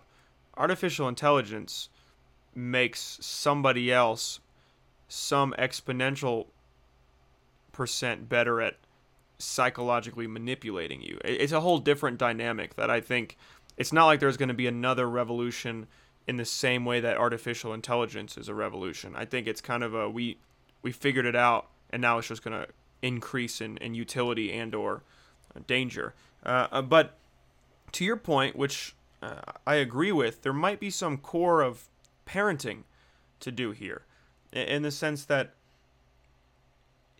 again, it's well intentioned as everything often is because most people are well intentioned. This idea that my life was worse than yours, therefore I'm gonna give you everything. I'm gonna get you the newest technology, buy you the newest things, coddle you, helicopter parent to use the same words you are. That actually has negative psychological and sociological side effects that are really fascinating because if we realized this, that all we had to do was not quite coddle our kids so much to have very little nuance, then we actually could raise a generation quite differently. So, as much as it's damaging, it's also, like history tends to be, a great experiment. We are now learning that here are the effects of a 21st century reality and what they have on the human psyche. That's never happened before. We've never been at this point of stability and access to technology, and in America, access to increasing levels of equality and things like that. It's just a new reality that we don't know how to cope with, and our parents thinking they're doing us a favor by giving us everything we want is actually, in the long run, appearing to be more damaging than it is productive. However, we are now running the experiment and the results are starting to come back. And in the same way, cigarettes couldn't be proven to have long-term side effects until the long term happened. Well, we are now a decade or two or even three, depending on your arguments, into these types of technologies. And now we can start to play play the end game, hopefully, of these simulations that we're running on the firmware of our society. Yeah, no, there's a interesting study that was done um, regarding allergies, peanut allergies, because what some nutritionists or whoever's studying allergies, what some of them were saying when certain kids were developing allergies was, okay, avoid them, right? Avoid peanuts at all costs. That became the norm, and it kind of still is in some cases. Avoid them like the plague, right? But that's changed now because there was a study done, I think it was actually in Israel, this Israeli research team. So I lived in Israel for 3 years, and they have this, I forgot what it's called, but it's kind of this little children's snack that's peanut based, and they're like peanut little puffs. And what they did was they had like X amount of number of pregnant women, and they accounted for all the variables they could, whatever, and they had 50% of the women eat that peanut snack while pregnant, and then the other don't do anything, right? And what they found was that 11% of the babies born without the mother eating the peanut snacks developed a peanut allergy, but only 2% who were eating them developed a peanut allergy. So it's kind of just a light little example of like, choosing to avoid things because of their perceived danger often leads to worse results in the end. You don't develop that anti-fragile uh, behavior or that anti-fragile framework for yourself. And nowadays, I think scientists have revamped their points of view on that, and they are recommending to give like small amounts to children, or ingesting small amounts when you're pregnant, because yeah, I mean, it ultimately will reduce negative impacts. That is really interesting because earlier today I was actually having a conversation with somebody about this exact topic. I was talking with someone with a young child, and they had mentioned that they're not able to bring any kind of nuts to school. You know, no peanut butter sandwiches, no um, almonds, whatever. They couldn't bring almost any kind of nut to school. And we're both fairly young, and I remember growing up, of course, you just brought a PB&J to lunch. So hearing this was totally new to me. So I wonder if either just where I grew up was different than where I live now, or if the scientific consensus is, or at least majority is saying, oh, maybe this exposure is good. I wonder if school systems aren't necessarily following that, and if not, if there's any political reasons for that, because again, of a hypersensitivity, because sensitivity doesn't have to be physical, it could be, like everything else we've mentioned, perceptual, and you don't have to follow the scientific consensus to perceive something that seems the best to you simply based on your intuition. And we know well that intuition in humans is not always reliable. Yeah, no, I definitely see that. For example, like parents nowadays, if their kid does bad in class or something, ratting out the teachers instead of the student. That was a big thing. I used to be terrified when I did bad in a class, because my parents never blamed the teachers. They always blamed me. And it was my fault, I will say. But it's kind of like that concept. Yeah, like there are probably lawsuits that have happened at schools with unruly parents who their child, they didn't have any policies or whatever, and their child got sick or whatever, and so that could be a factor into why a lot of schools are still doing that, because parents continue to want to coddle their child and make the 99.9% rest of students, have to abide by that rule. Well, let's talk perception. Slightly different topic. COVID 19. The perception, which I know is listed as conspiracy theory to bring this up, but the perception is obviously that it came from a bat or something like that, and it spread to humans. But all of the evidence seems to say otherwise. But everyone's perception is completely denying this, in the same way that studies were coming out about ivermectin and how it was beneficial to treat COVID. But this COVID lab leak is even more a visible, direct case of this. You can look at someone like Brett Weinstein, who I know you're aware of, who was saying since something like last June on Joe Rogan that the signs seem to indicate that there is a potential for a lab leak from the WIV, the Wuhan Institute of Virology. That was, of course, nearby. But before we get into any of the specifics, in terms of evidence, do you have any notions around this? Because even just me bringing this up might seem like conspiracy to you, because to me it actually seems very plausible that this came from a lab.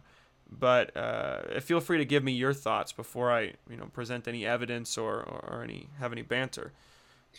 So, no, first of all, I don't believe this to be conspiracy at all. I think any viewpoint on this matter in terms of where it came from is valid. I mean, I hate sometimes when people just chuck away a viewpoint and label it conspiracy just because it's different. or it's ascribed to a certain political affiliation. Trump administration saying this stuff, obviously everyone has a problem with that, but now they don't, I guess. But I will be honest, at the start of the pandemic, I was a little confused about this whole bat soup whatever thing. Like when I heard that, I was kind of like, really? Like they've probably been doing that for a super long time, eating this stuff, or other places in the world have probably been doing that. Like to me, it was like it probably would have happened by now. So that was just my initial thought. I was like, lab leak, definitely plausible, but I guess everyone else is saying otherwise, so I guess it must be the bat soup or something. But now, no, I'm definitely more convinced. Again, I'm going to wait until fully all the details come out, which honestly may be never, not even in my lifetime, because China is going to cover it up as much as they can if it actually happened. But the way I see it, the circumstantial evidence around it is quite compelling. And I wouldn't be surprised that some US officials who, I mean, it was US funded, that institute. So they have their interests at stake. They don't want to be discredited. They don't want to be thrown under the bus.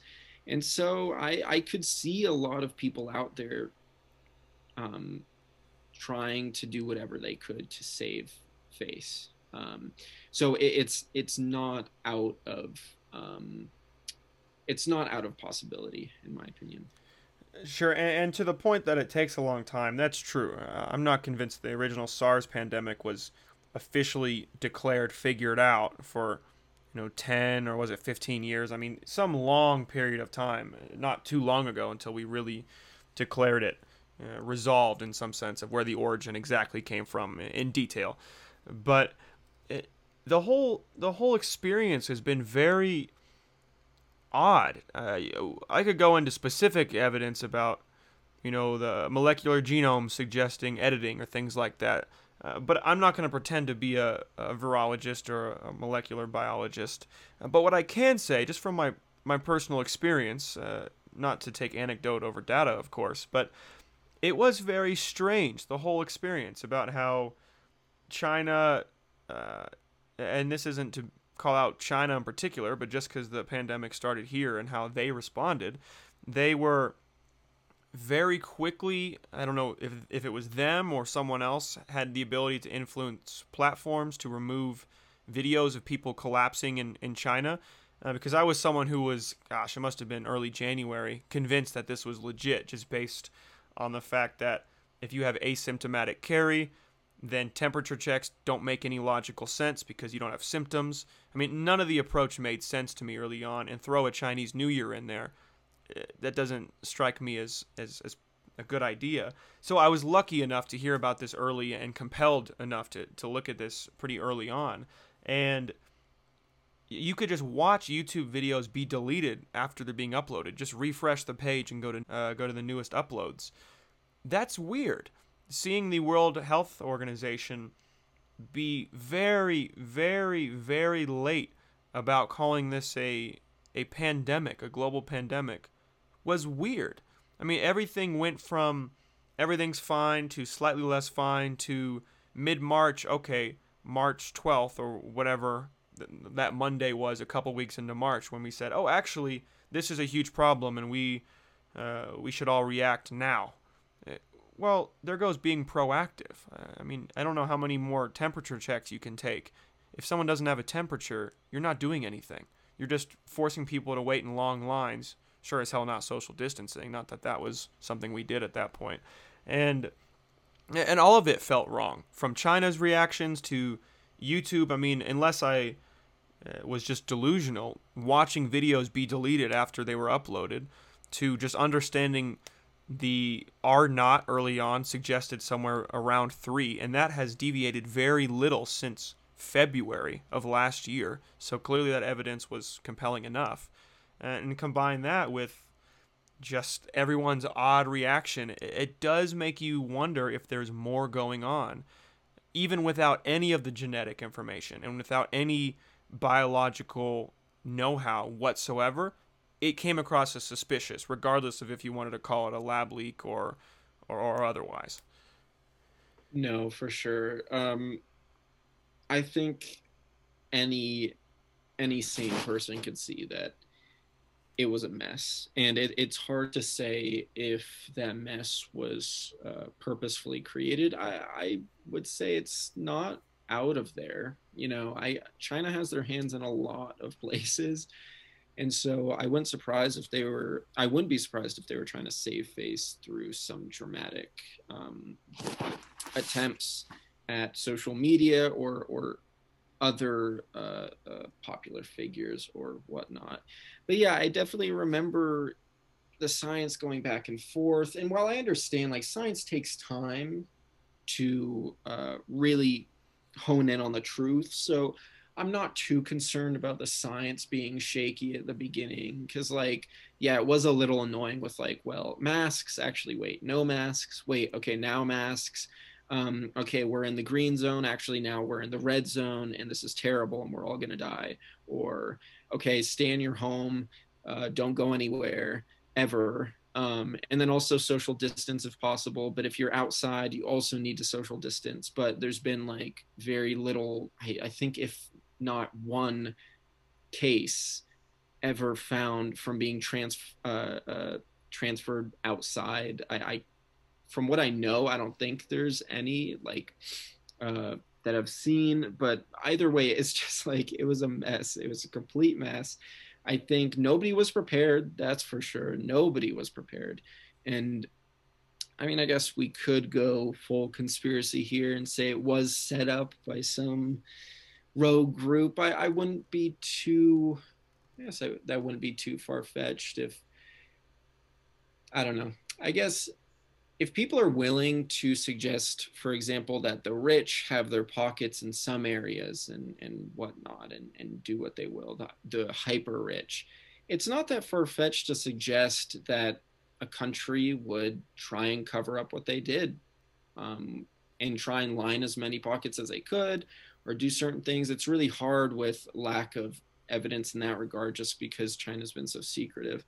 But to throw it out of the window, with all of the weirdness that occurred, especially in the first few months, I don't think, I think people should look into it further, and I think they should be more skeptical.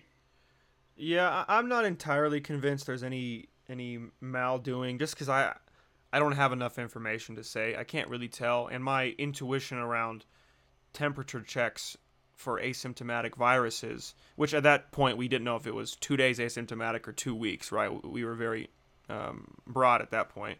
But any level of asymptomatic virus, well, that's just not being an idiot. I mean, I don't know how else to say that politely. It's just, yeah, that's going to catch the people who have COVID, but it's not going to cure everyone's problems. It's not going to. What are you going to do? Quarantine everyone who has a vaccine that you can't detect? It doesn't, or has a virus you can't detect. It doesn't make any sense. So that your intuition can tell you, but I don't have any good intuition. I don't have any insider information around what the Wuhan Research Institute was doing. Maybe it's just good intentioned research to try to fight viruses in the future, develop ways to fight these as we create them.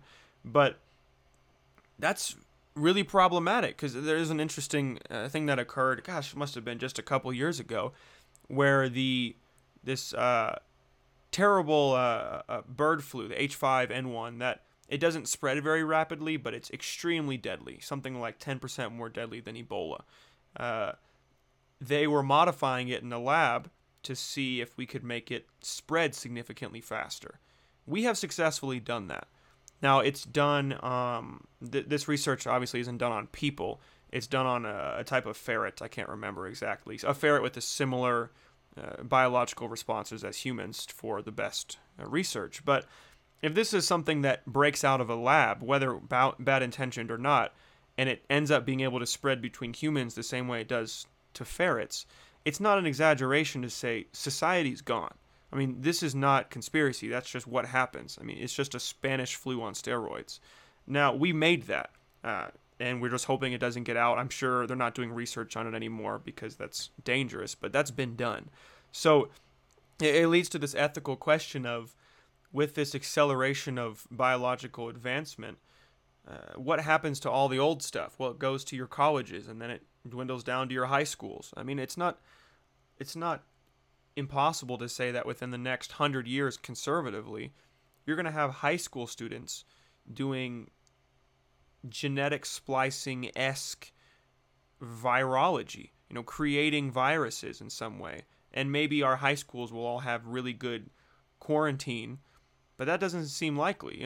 These things aren't far fetched. The fear of genetic creation by someone who is no longer one of the select few who has the ability to do this, but in fact someone who can modify genomes in a way with exponentially advanced technology in several decades.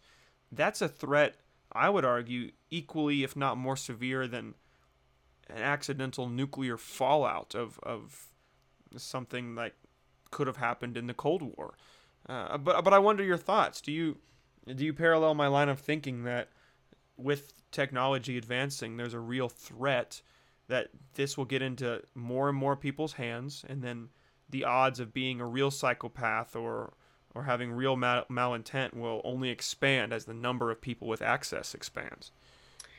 No, I would say I generally agree. It's not something I think about consistently just because it seems so far away, but I think the real sobering experience was this COVID-19 pandemic. I mean, just to see, I mean, if it did come out of a lab, just to see, first of all, how dangerous, I mean, even more dangerous than the creation of the atom bomb, to be able to edit a certain virus to be so pervasive, so deadly, to be able to be transmissible so much to a certain extent, that is terrifying alone. And to see how unprepared we were, I would say for future pandemics, I would hope we're a little more prepared. So I feel okay in that regard. I would hope that, um, I mean, I don't know, because I don't know the ultimate positive impacts of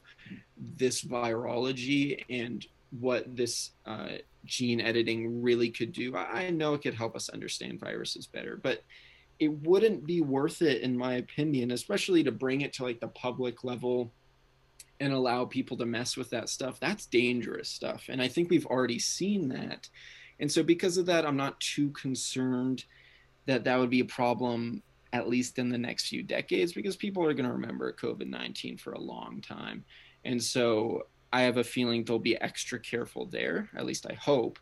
But in regards to just gene editing in general, I mean, I think about like babies, being able to edit children. And when you bring children into the picture, you have a market, a black market that could begin there always, which is scary.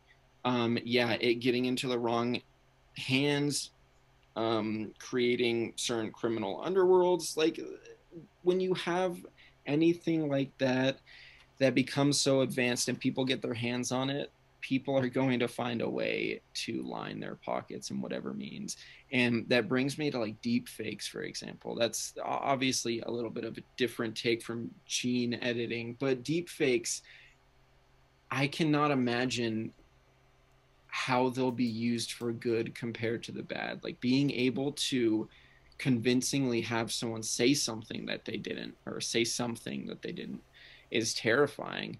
Let alone being able to control what certain traits a child has coming into this world, or really just any other traits. Yeah, that stuff is terrifying, along with artificial intelligence. It's all, again, happening too fast to where I don't think we're going to be able to control the fallout effects of it. Just like with cybersecurity and how it's behind decades, and how cyber crimes occur, hacking, other things that are just so hard to prevent against. Even governments struggle with that. And so it's, I mean, I want to be optimistic, but I just know that these things will fall into the wrong hands at some point.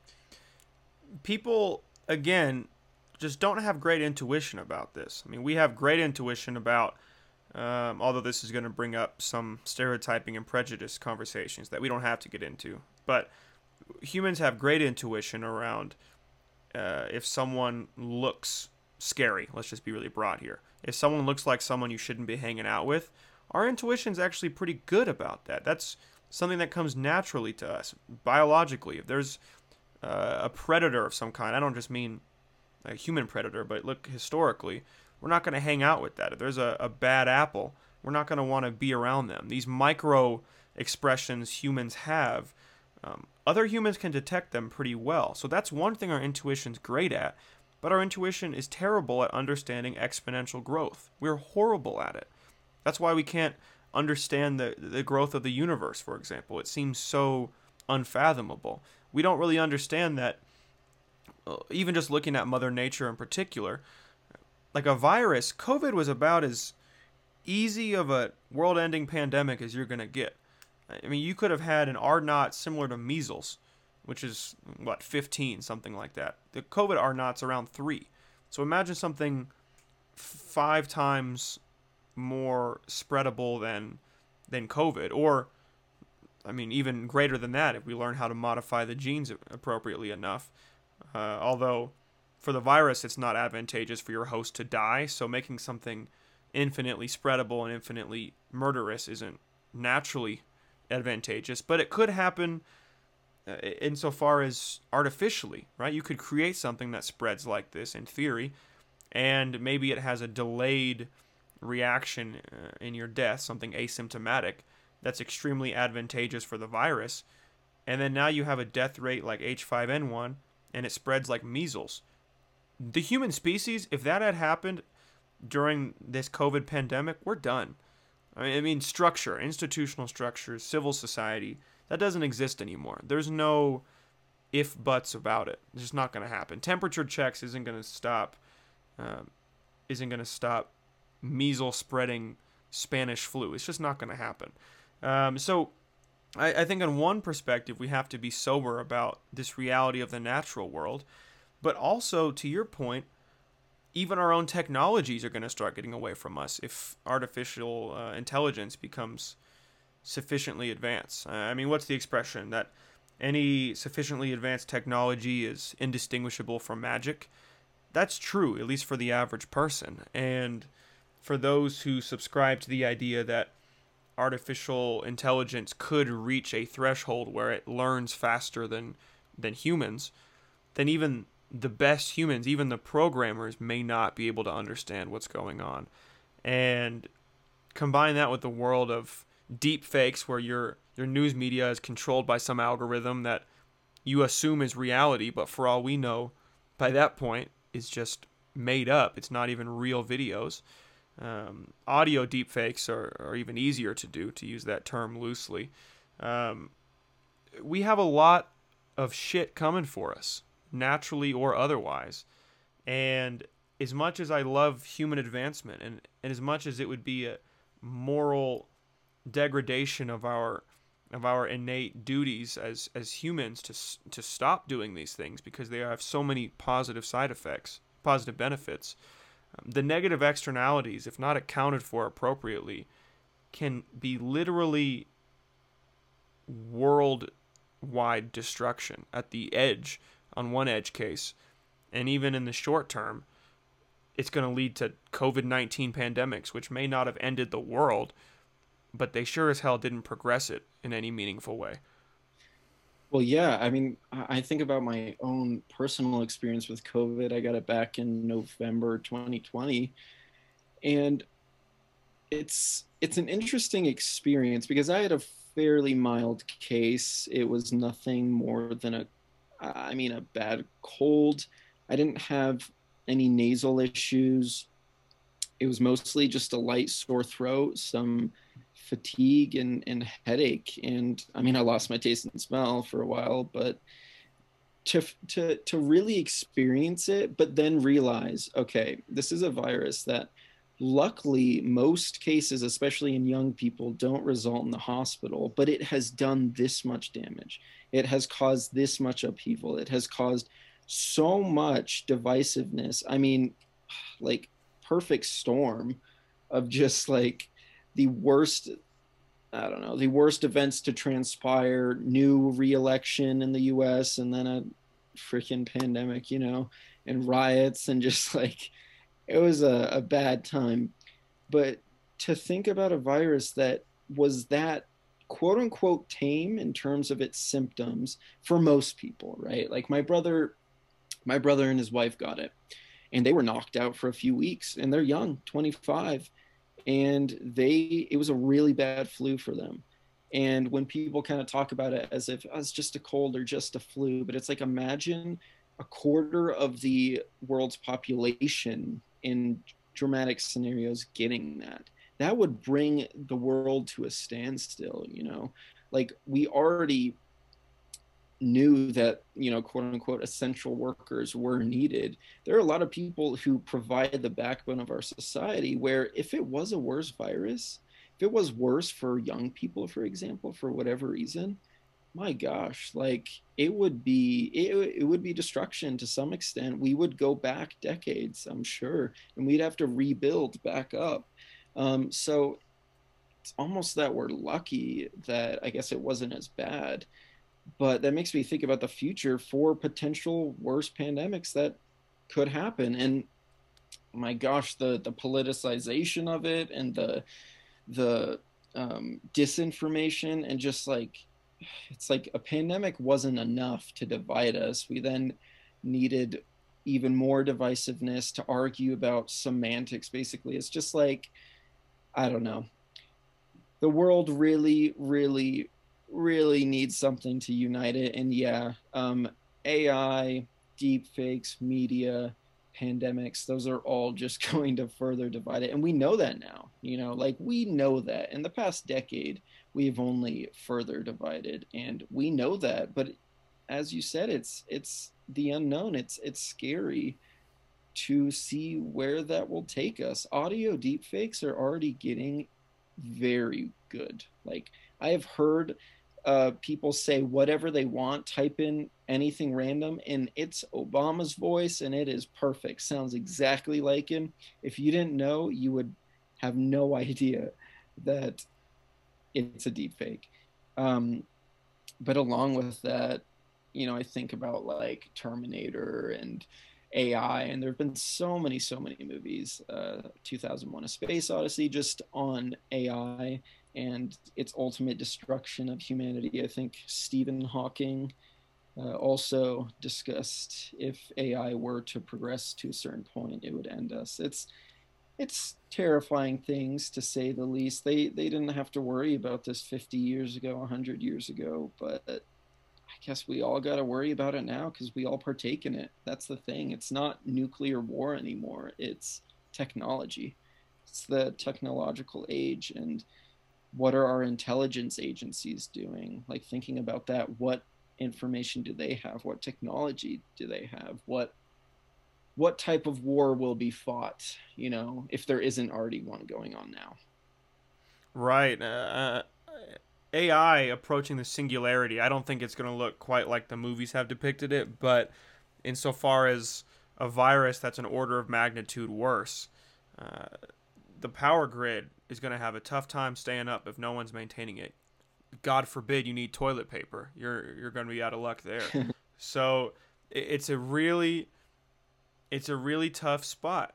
We are on a precipice of a reality that if it was a worse virus, maybe New Zealand would survive because they handled COVID appropriately and absolutely wonderfully, and then everyone else would well, die off. I guess their societal structures would collapse, and then artificial intelligence. We don't really know it because that could look like something that's purely in cyberspace. That could be something that something like a Black Mirror nanorobots that are so efficient and flexible they can make large structures out of their simplicity. So we don't know really what that would look like.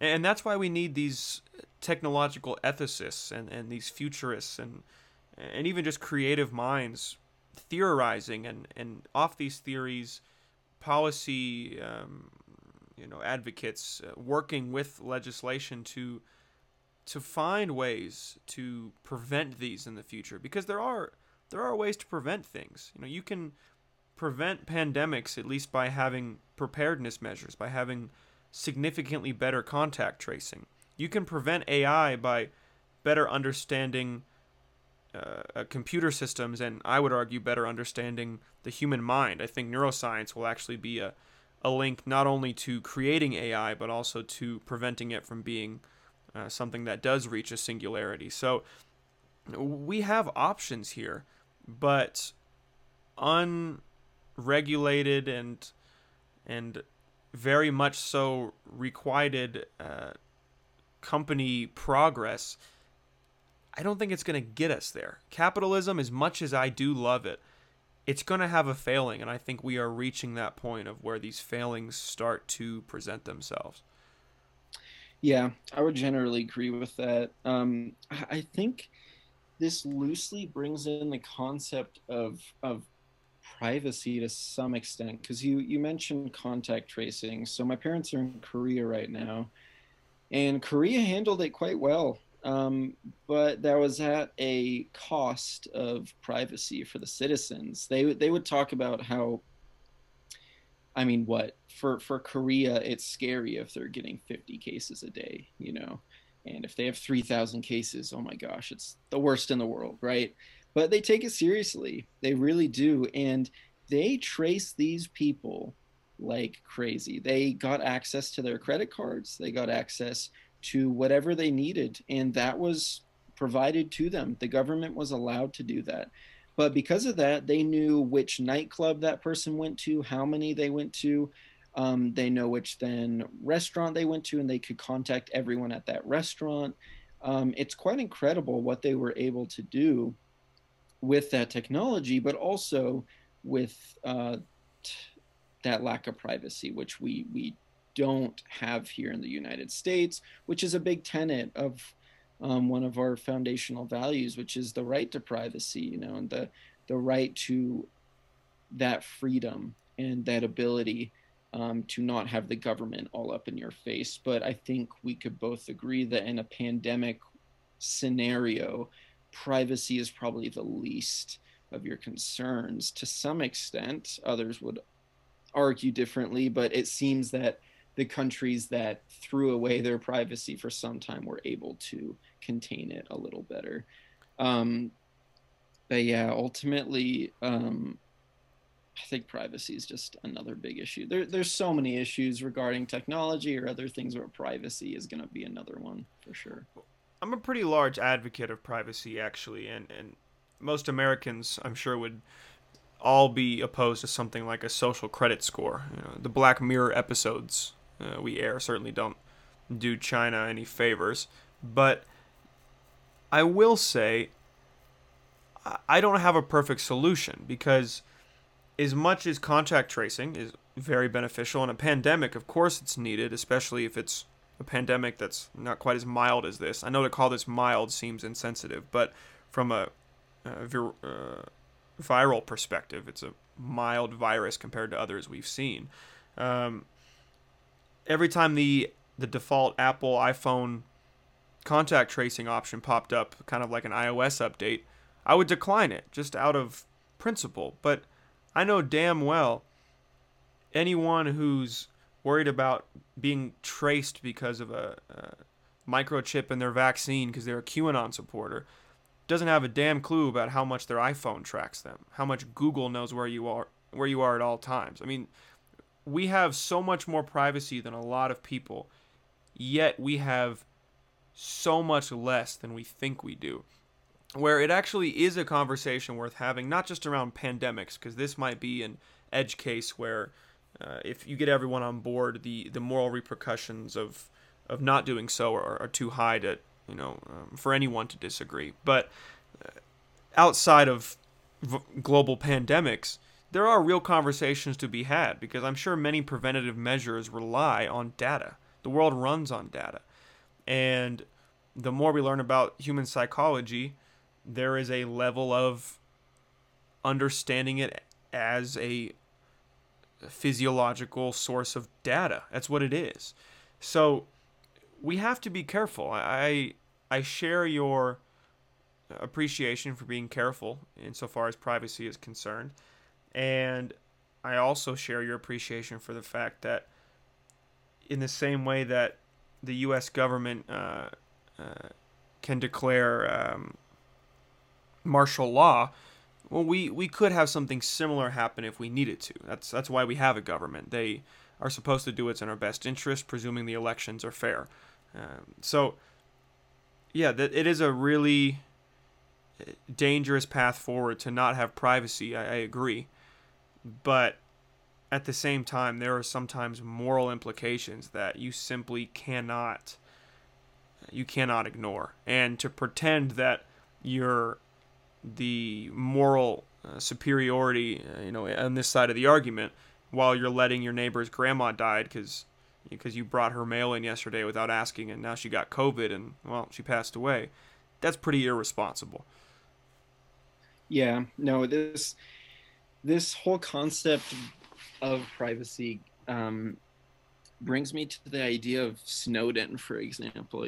Pretty or fairly controversial matter, but I would say less controversial than some think, in the sense that it's pretty black and white, I guess. You have older generations, at least when I talk to my parents, he's a traitor, traitor, traitor, like he's just the worst. And then younger generations tend to support his actions more.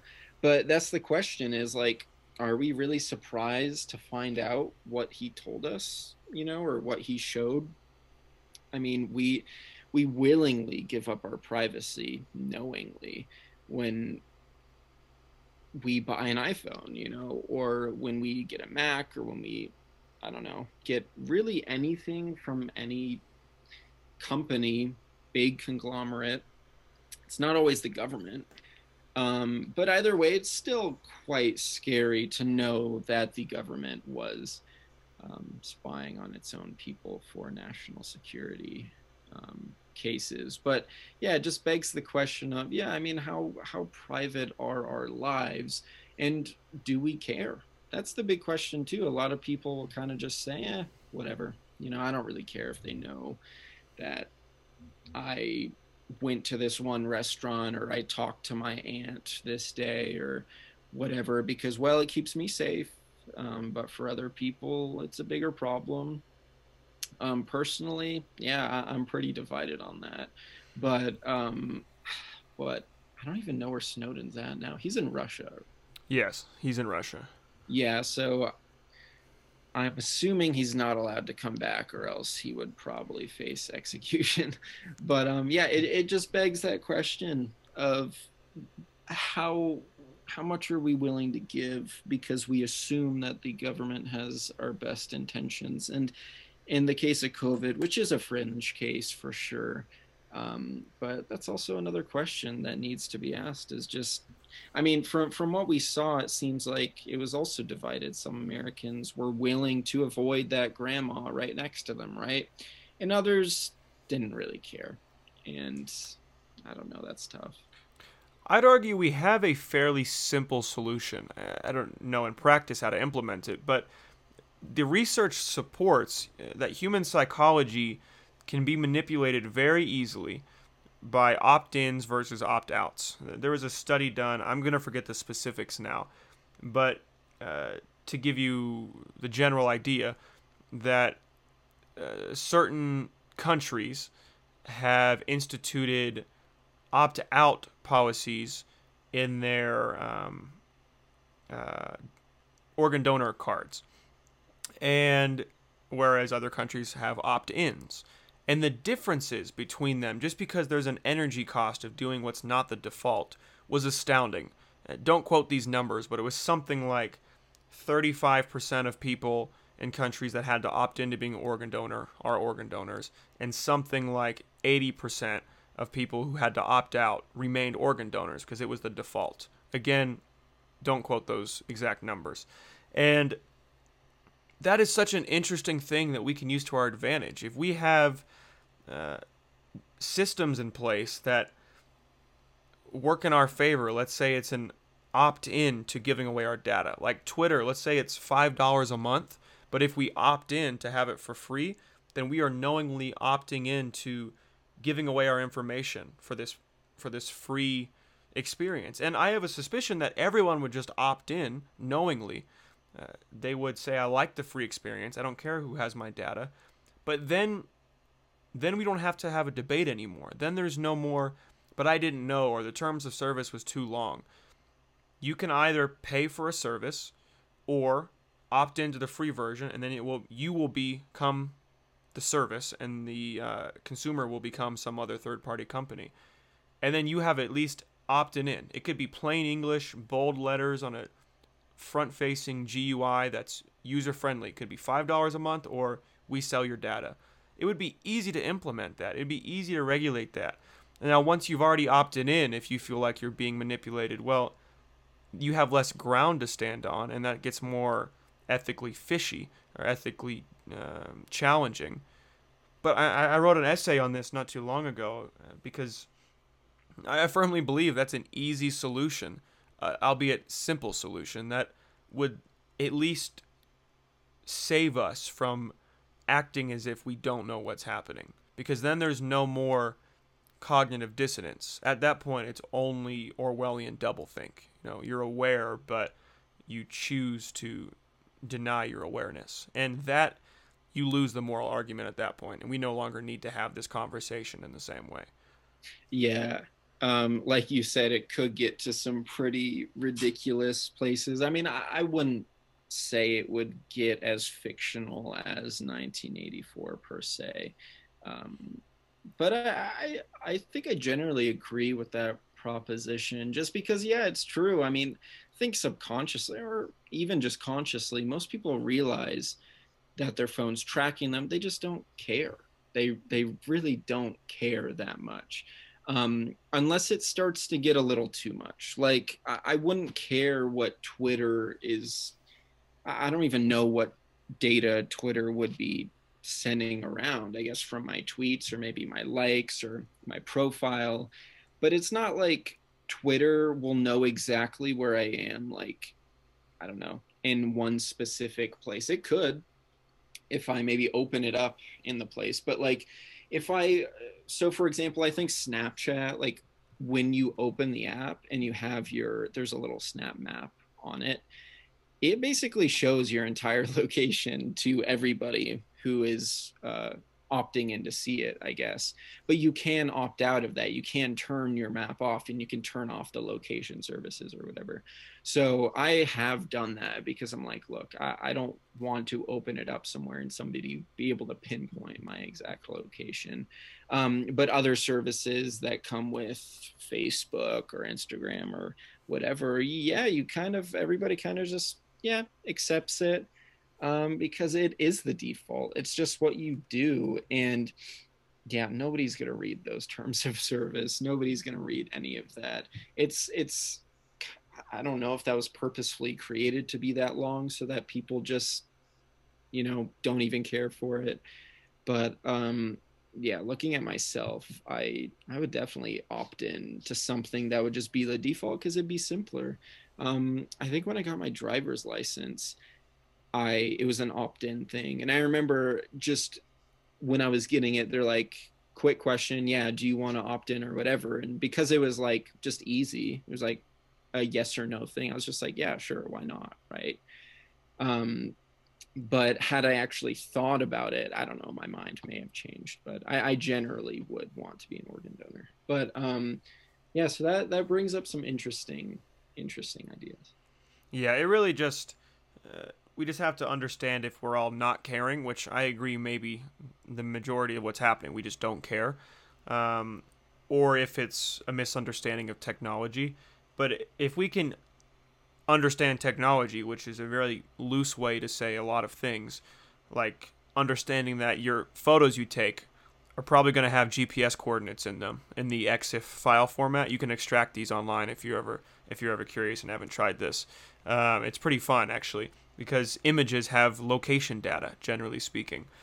People don't know that, so you could say, "Oh, no one knows where I am," but someone just has to, take the let's say your file store online somewhere, take the HTTP file and upload it to an EXIF extractor, and then you can see the GPS coordinates. That's just in your photos. So part of me wants to think it's a misunderstanding of technology, but I think to your point, mostly it's that people don't actually care. But I just want to hit home that I think we all need to be on the same page, and then, okay, if everyone truly doesn't care, then we just need to stop complaining about the issue. And I don't think that's the answer, because I'm going to keep complaining about the issue. But if the majority wants to be tyrannical in some sense, fine, as long as we understand what the implications are. That's how democracy works, is that we know the implications in theory, and then if we all decide it's okay, then that's fine. We don't have to complain anymore. Yeah, true. Now, I didn't actually know that they did have location that came with those photos. I'd have to try that at one point. But another part of me is like, yeah, would I even care? Now that I know that, do I even really care? Am I going to believe that someone, like, I think to your point of people not really understanding the technology, I don't even think I would understand what people would do with that data. Like, what would the point even be of knowing 2 years ago I took a photo right here? I think it's also that concept of like, well, that data is kind of meaningless anyway, according to myself, but someone else could find use of it. But I think it's, yeah, unless it like directly impacts you, I think it has to do with like direct impact. And if it doesn't really impact you that much, the signing away your privacy doesn't really impact you, then yeah, people may not bother with it. Right, and it's usually a positive impact to the general consumer. I mean, even if you go to the most extreme cases of your computer microphone hears you say a certain buzzword, and then that becomes your side ad on Amazon.com now. I mean, that happens, and that's reality. Amazon Echo is always listening. It has to function properly. So these things happen, but as a result, to the end user, it's only beneficial things. You get ads that are tailored to you. You get campaigns that you're more interested in. You get better suited music playlists. So all of these things actually benefit the consumer. Yes, could that data be abused? I'm a firm believer in that, being someone who's interested in data and done a little bit in computer science and things like that. But to the consumer, it's not going to bother them. If anything, it makes their life easier. So you really have to have a strong ethical argument against it. And to talk in circles, I'm sure the average person doesn't care that much. So as long as we're not breaking antitrust laws, business-wise, most people probably don't actually care.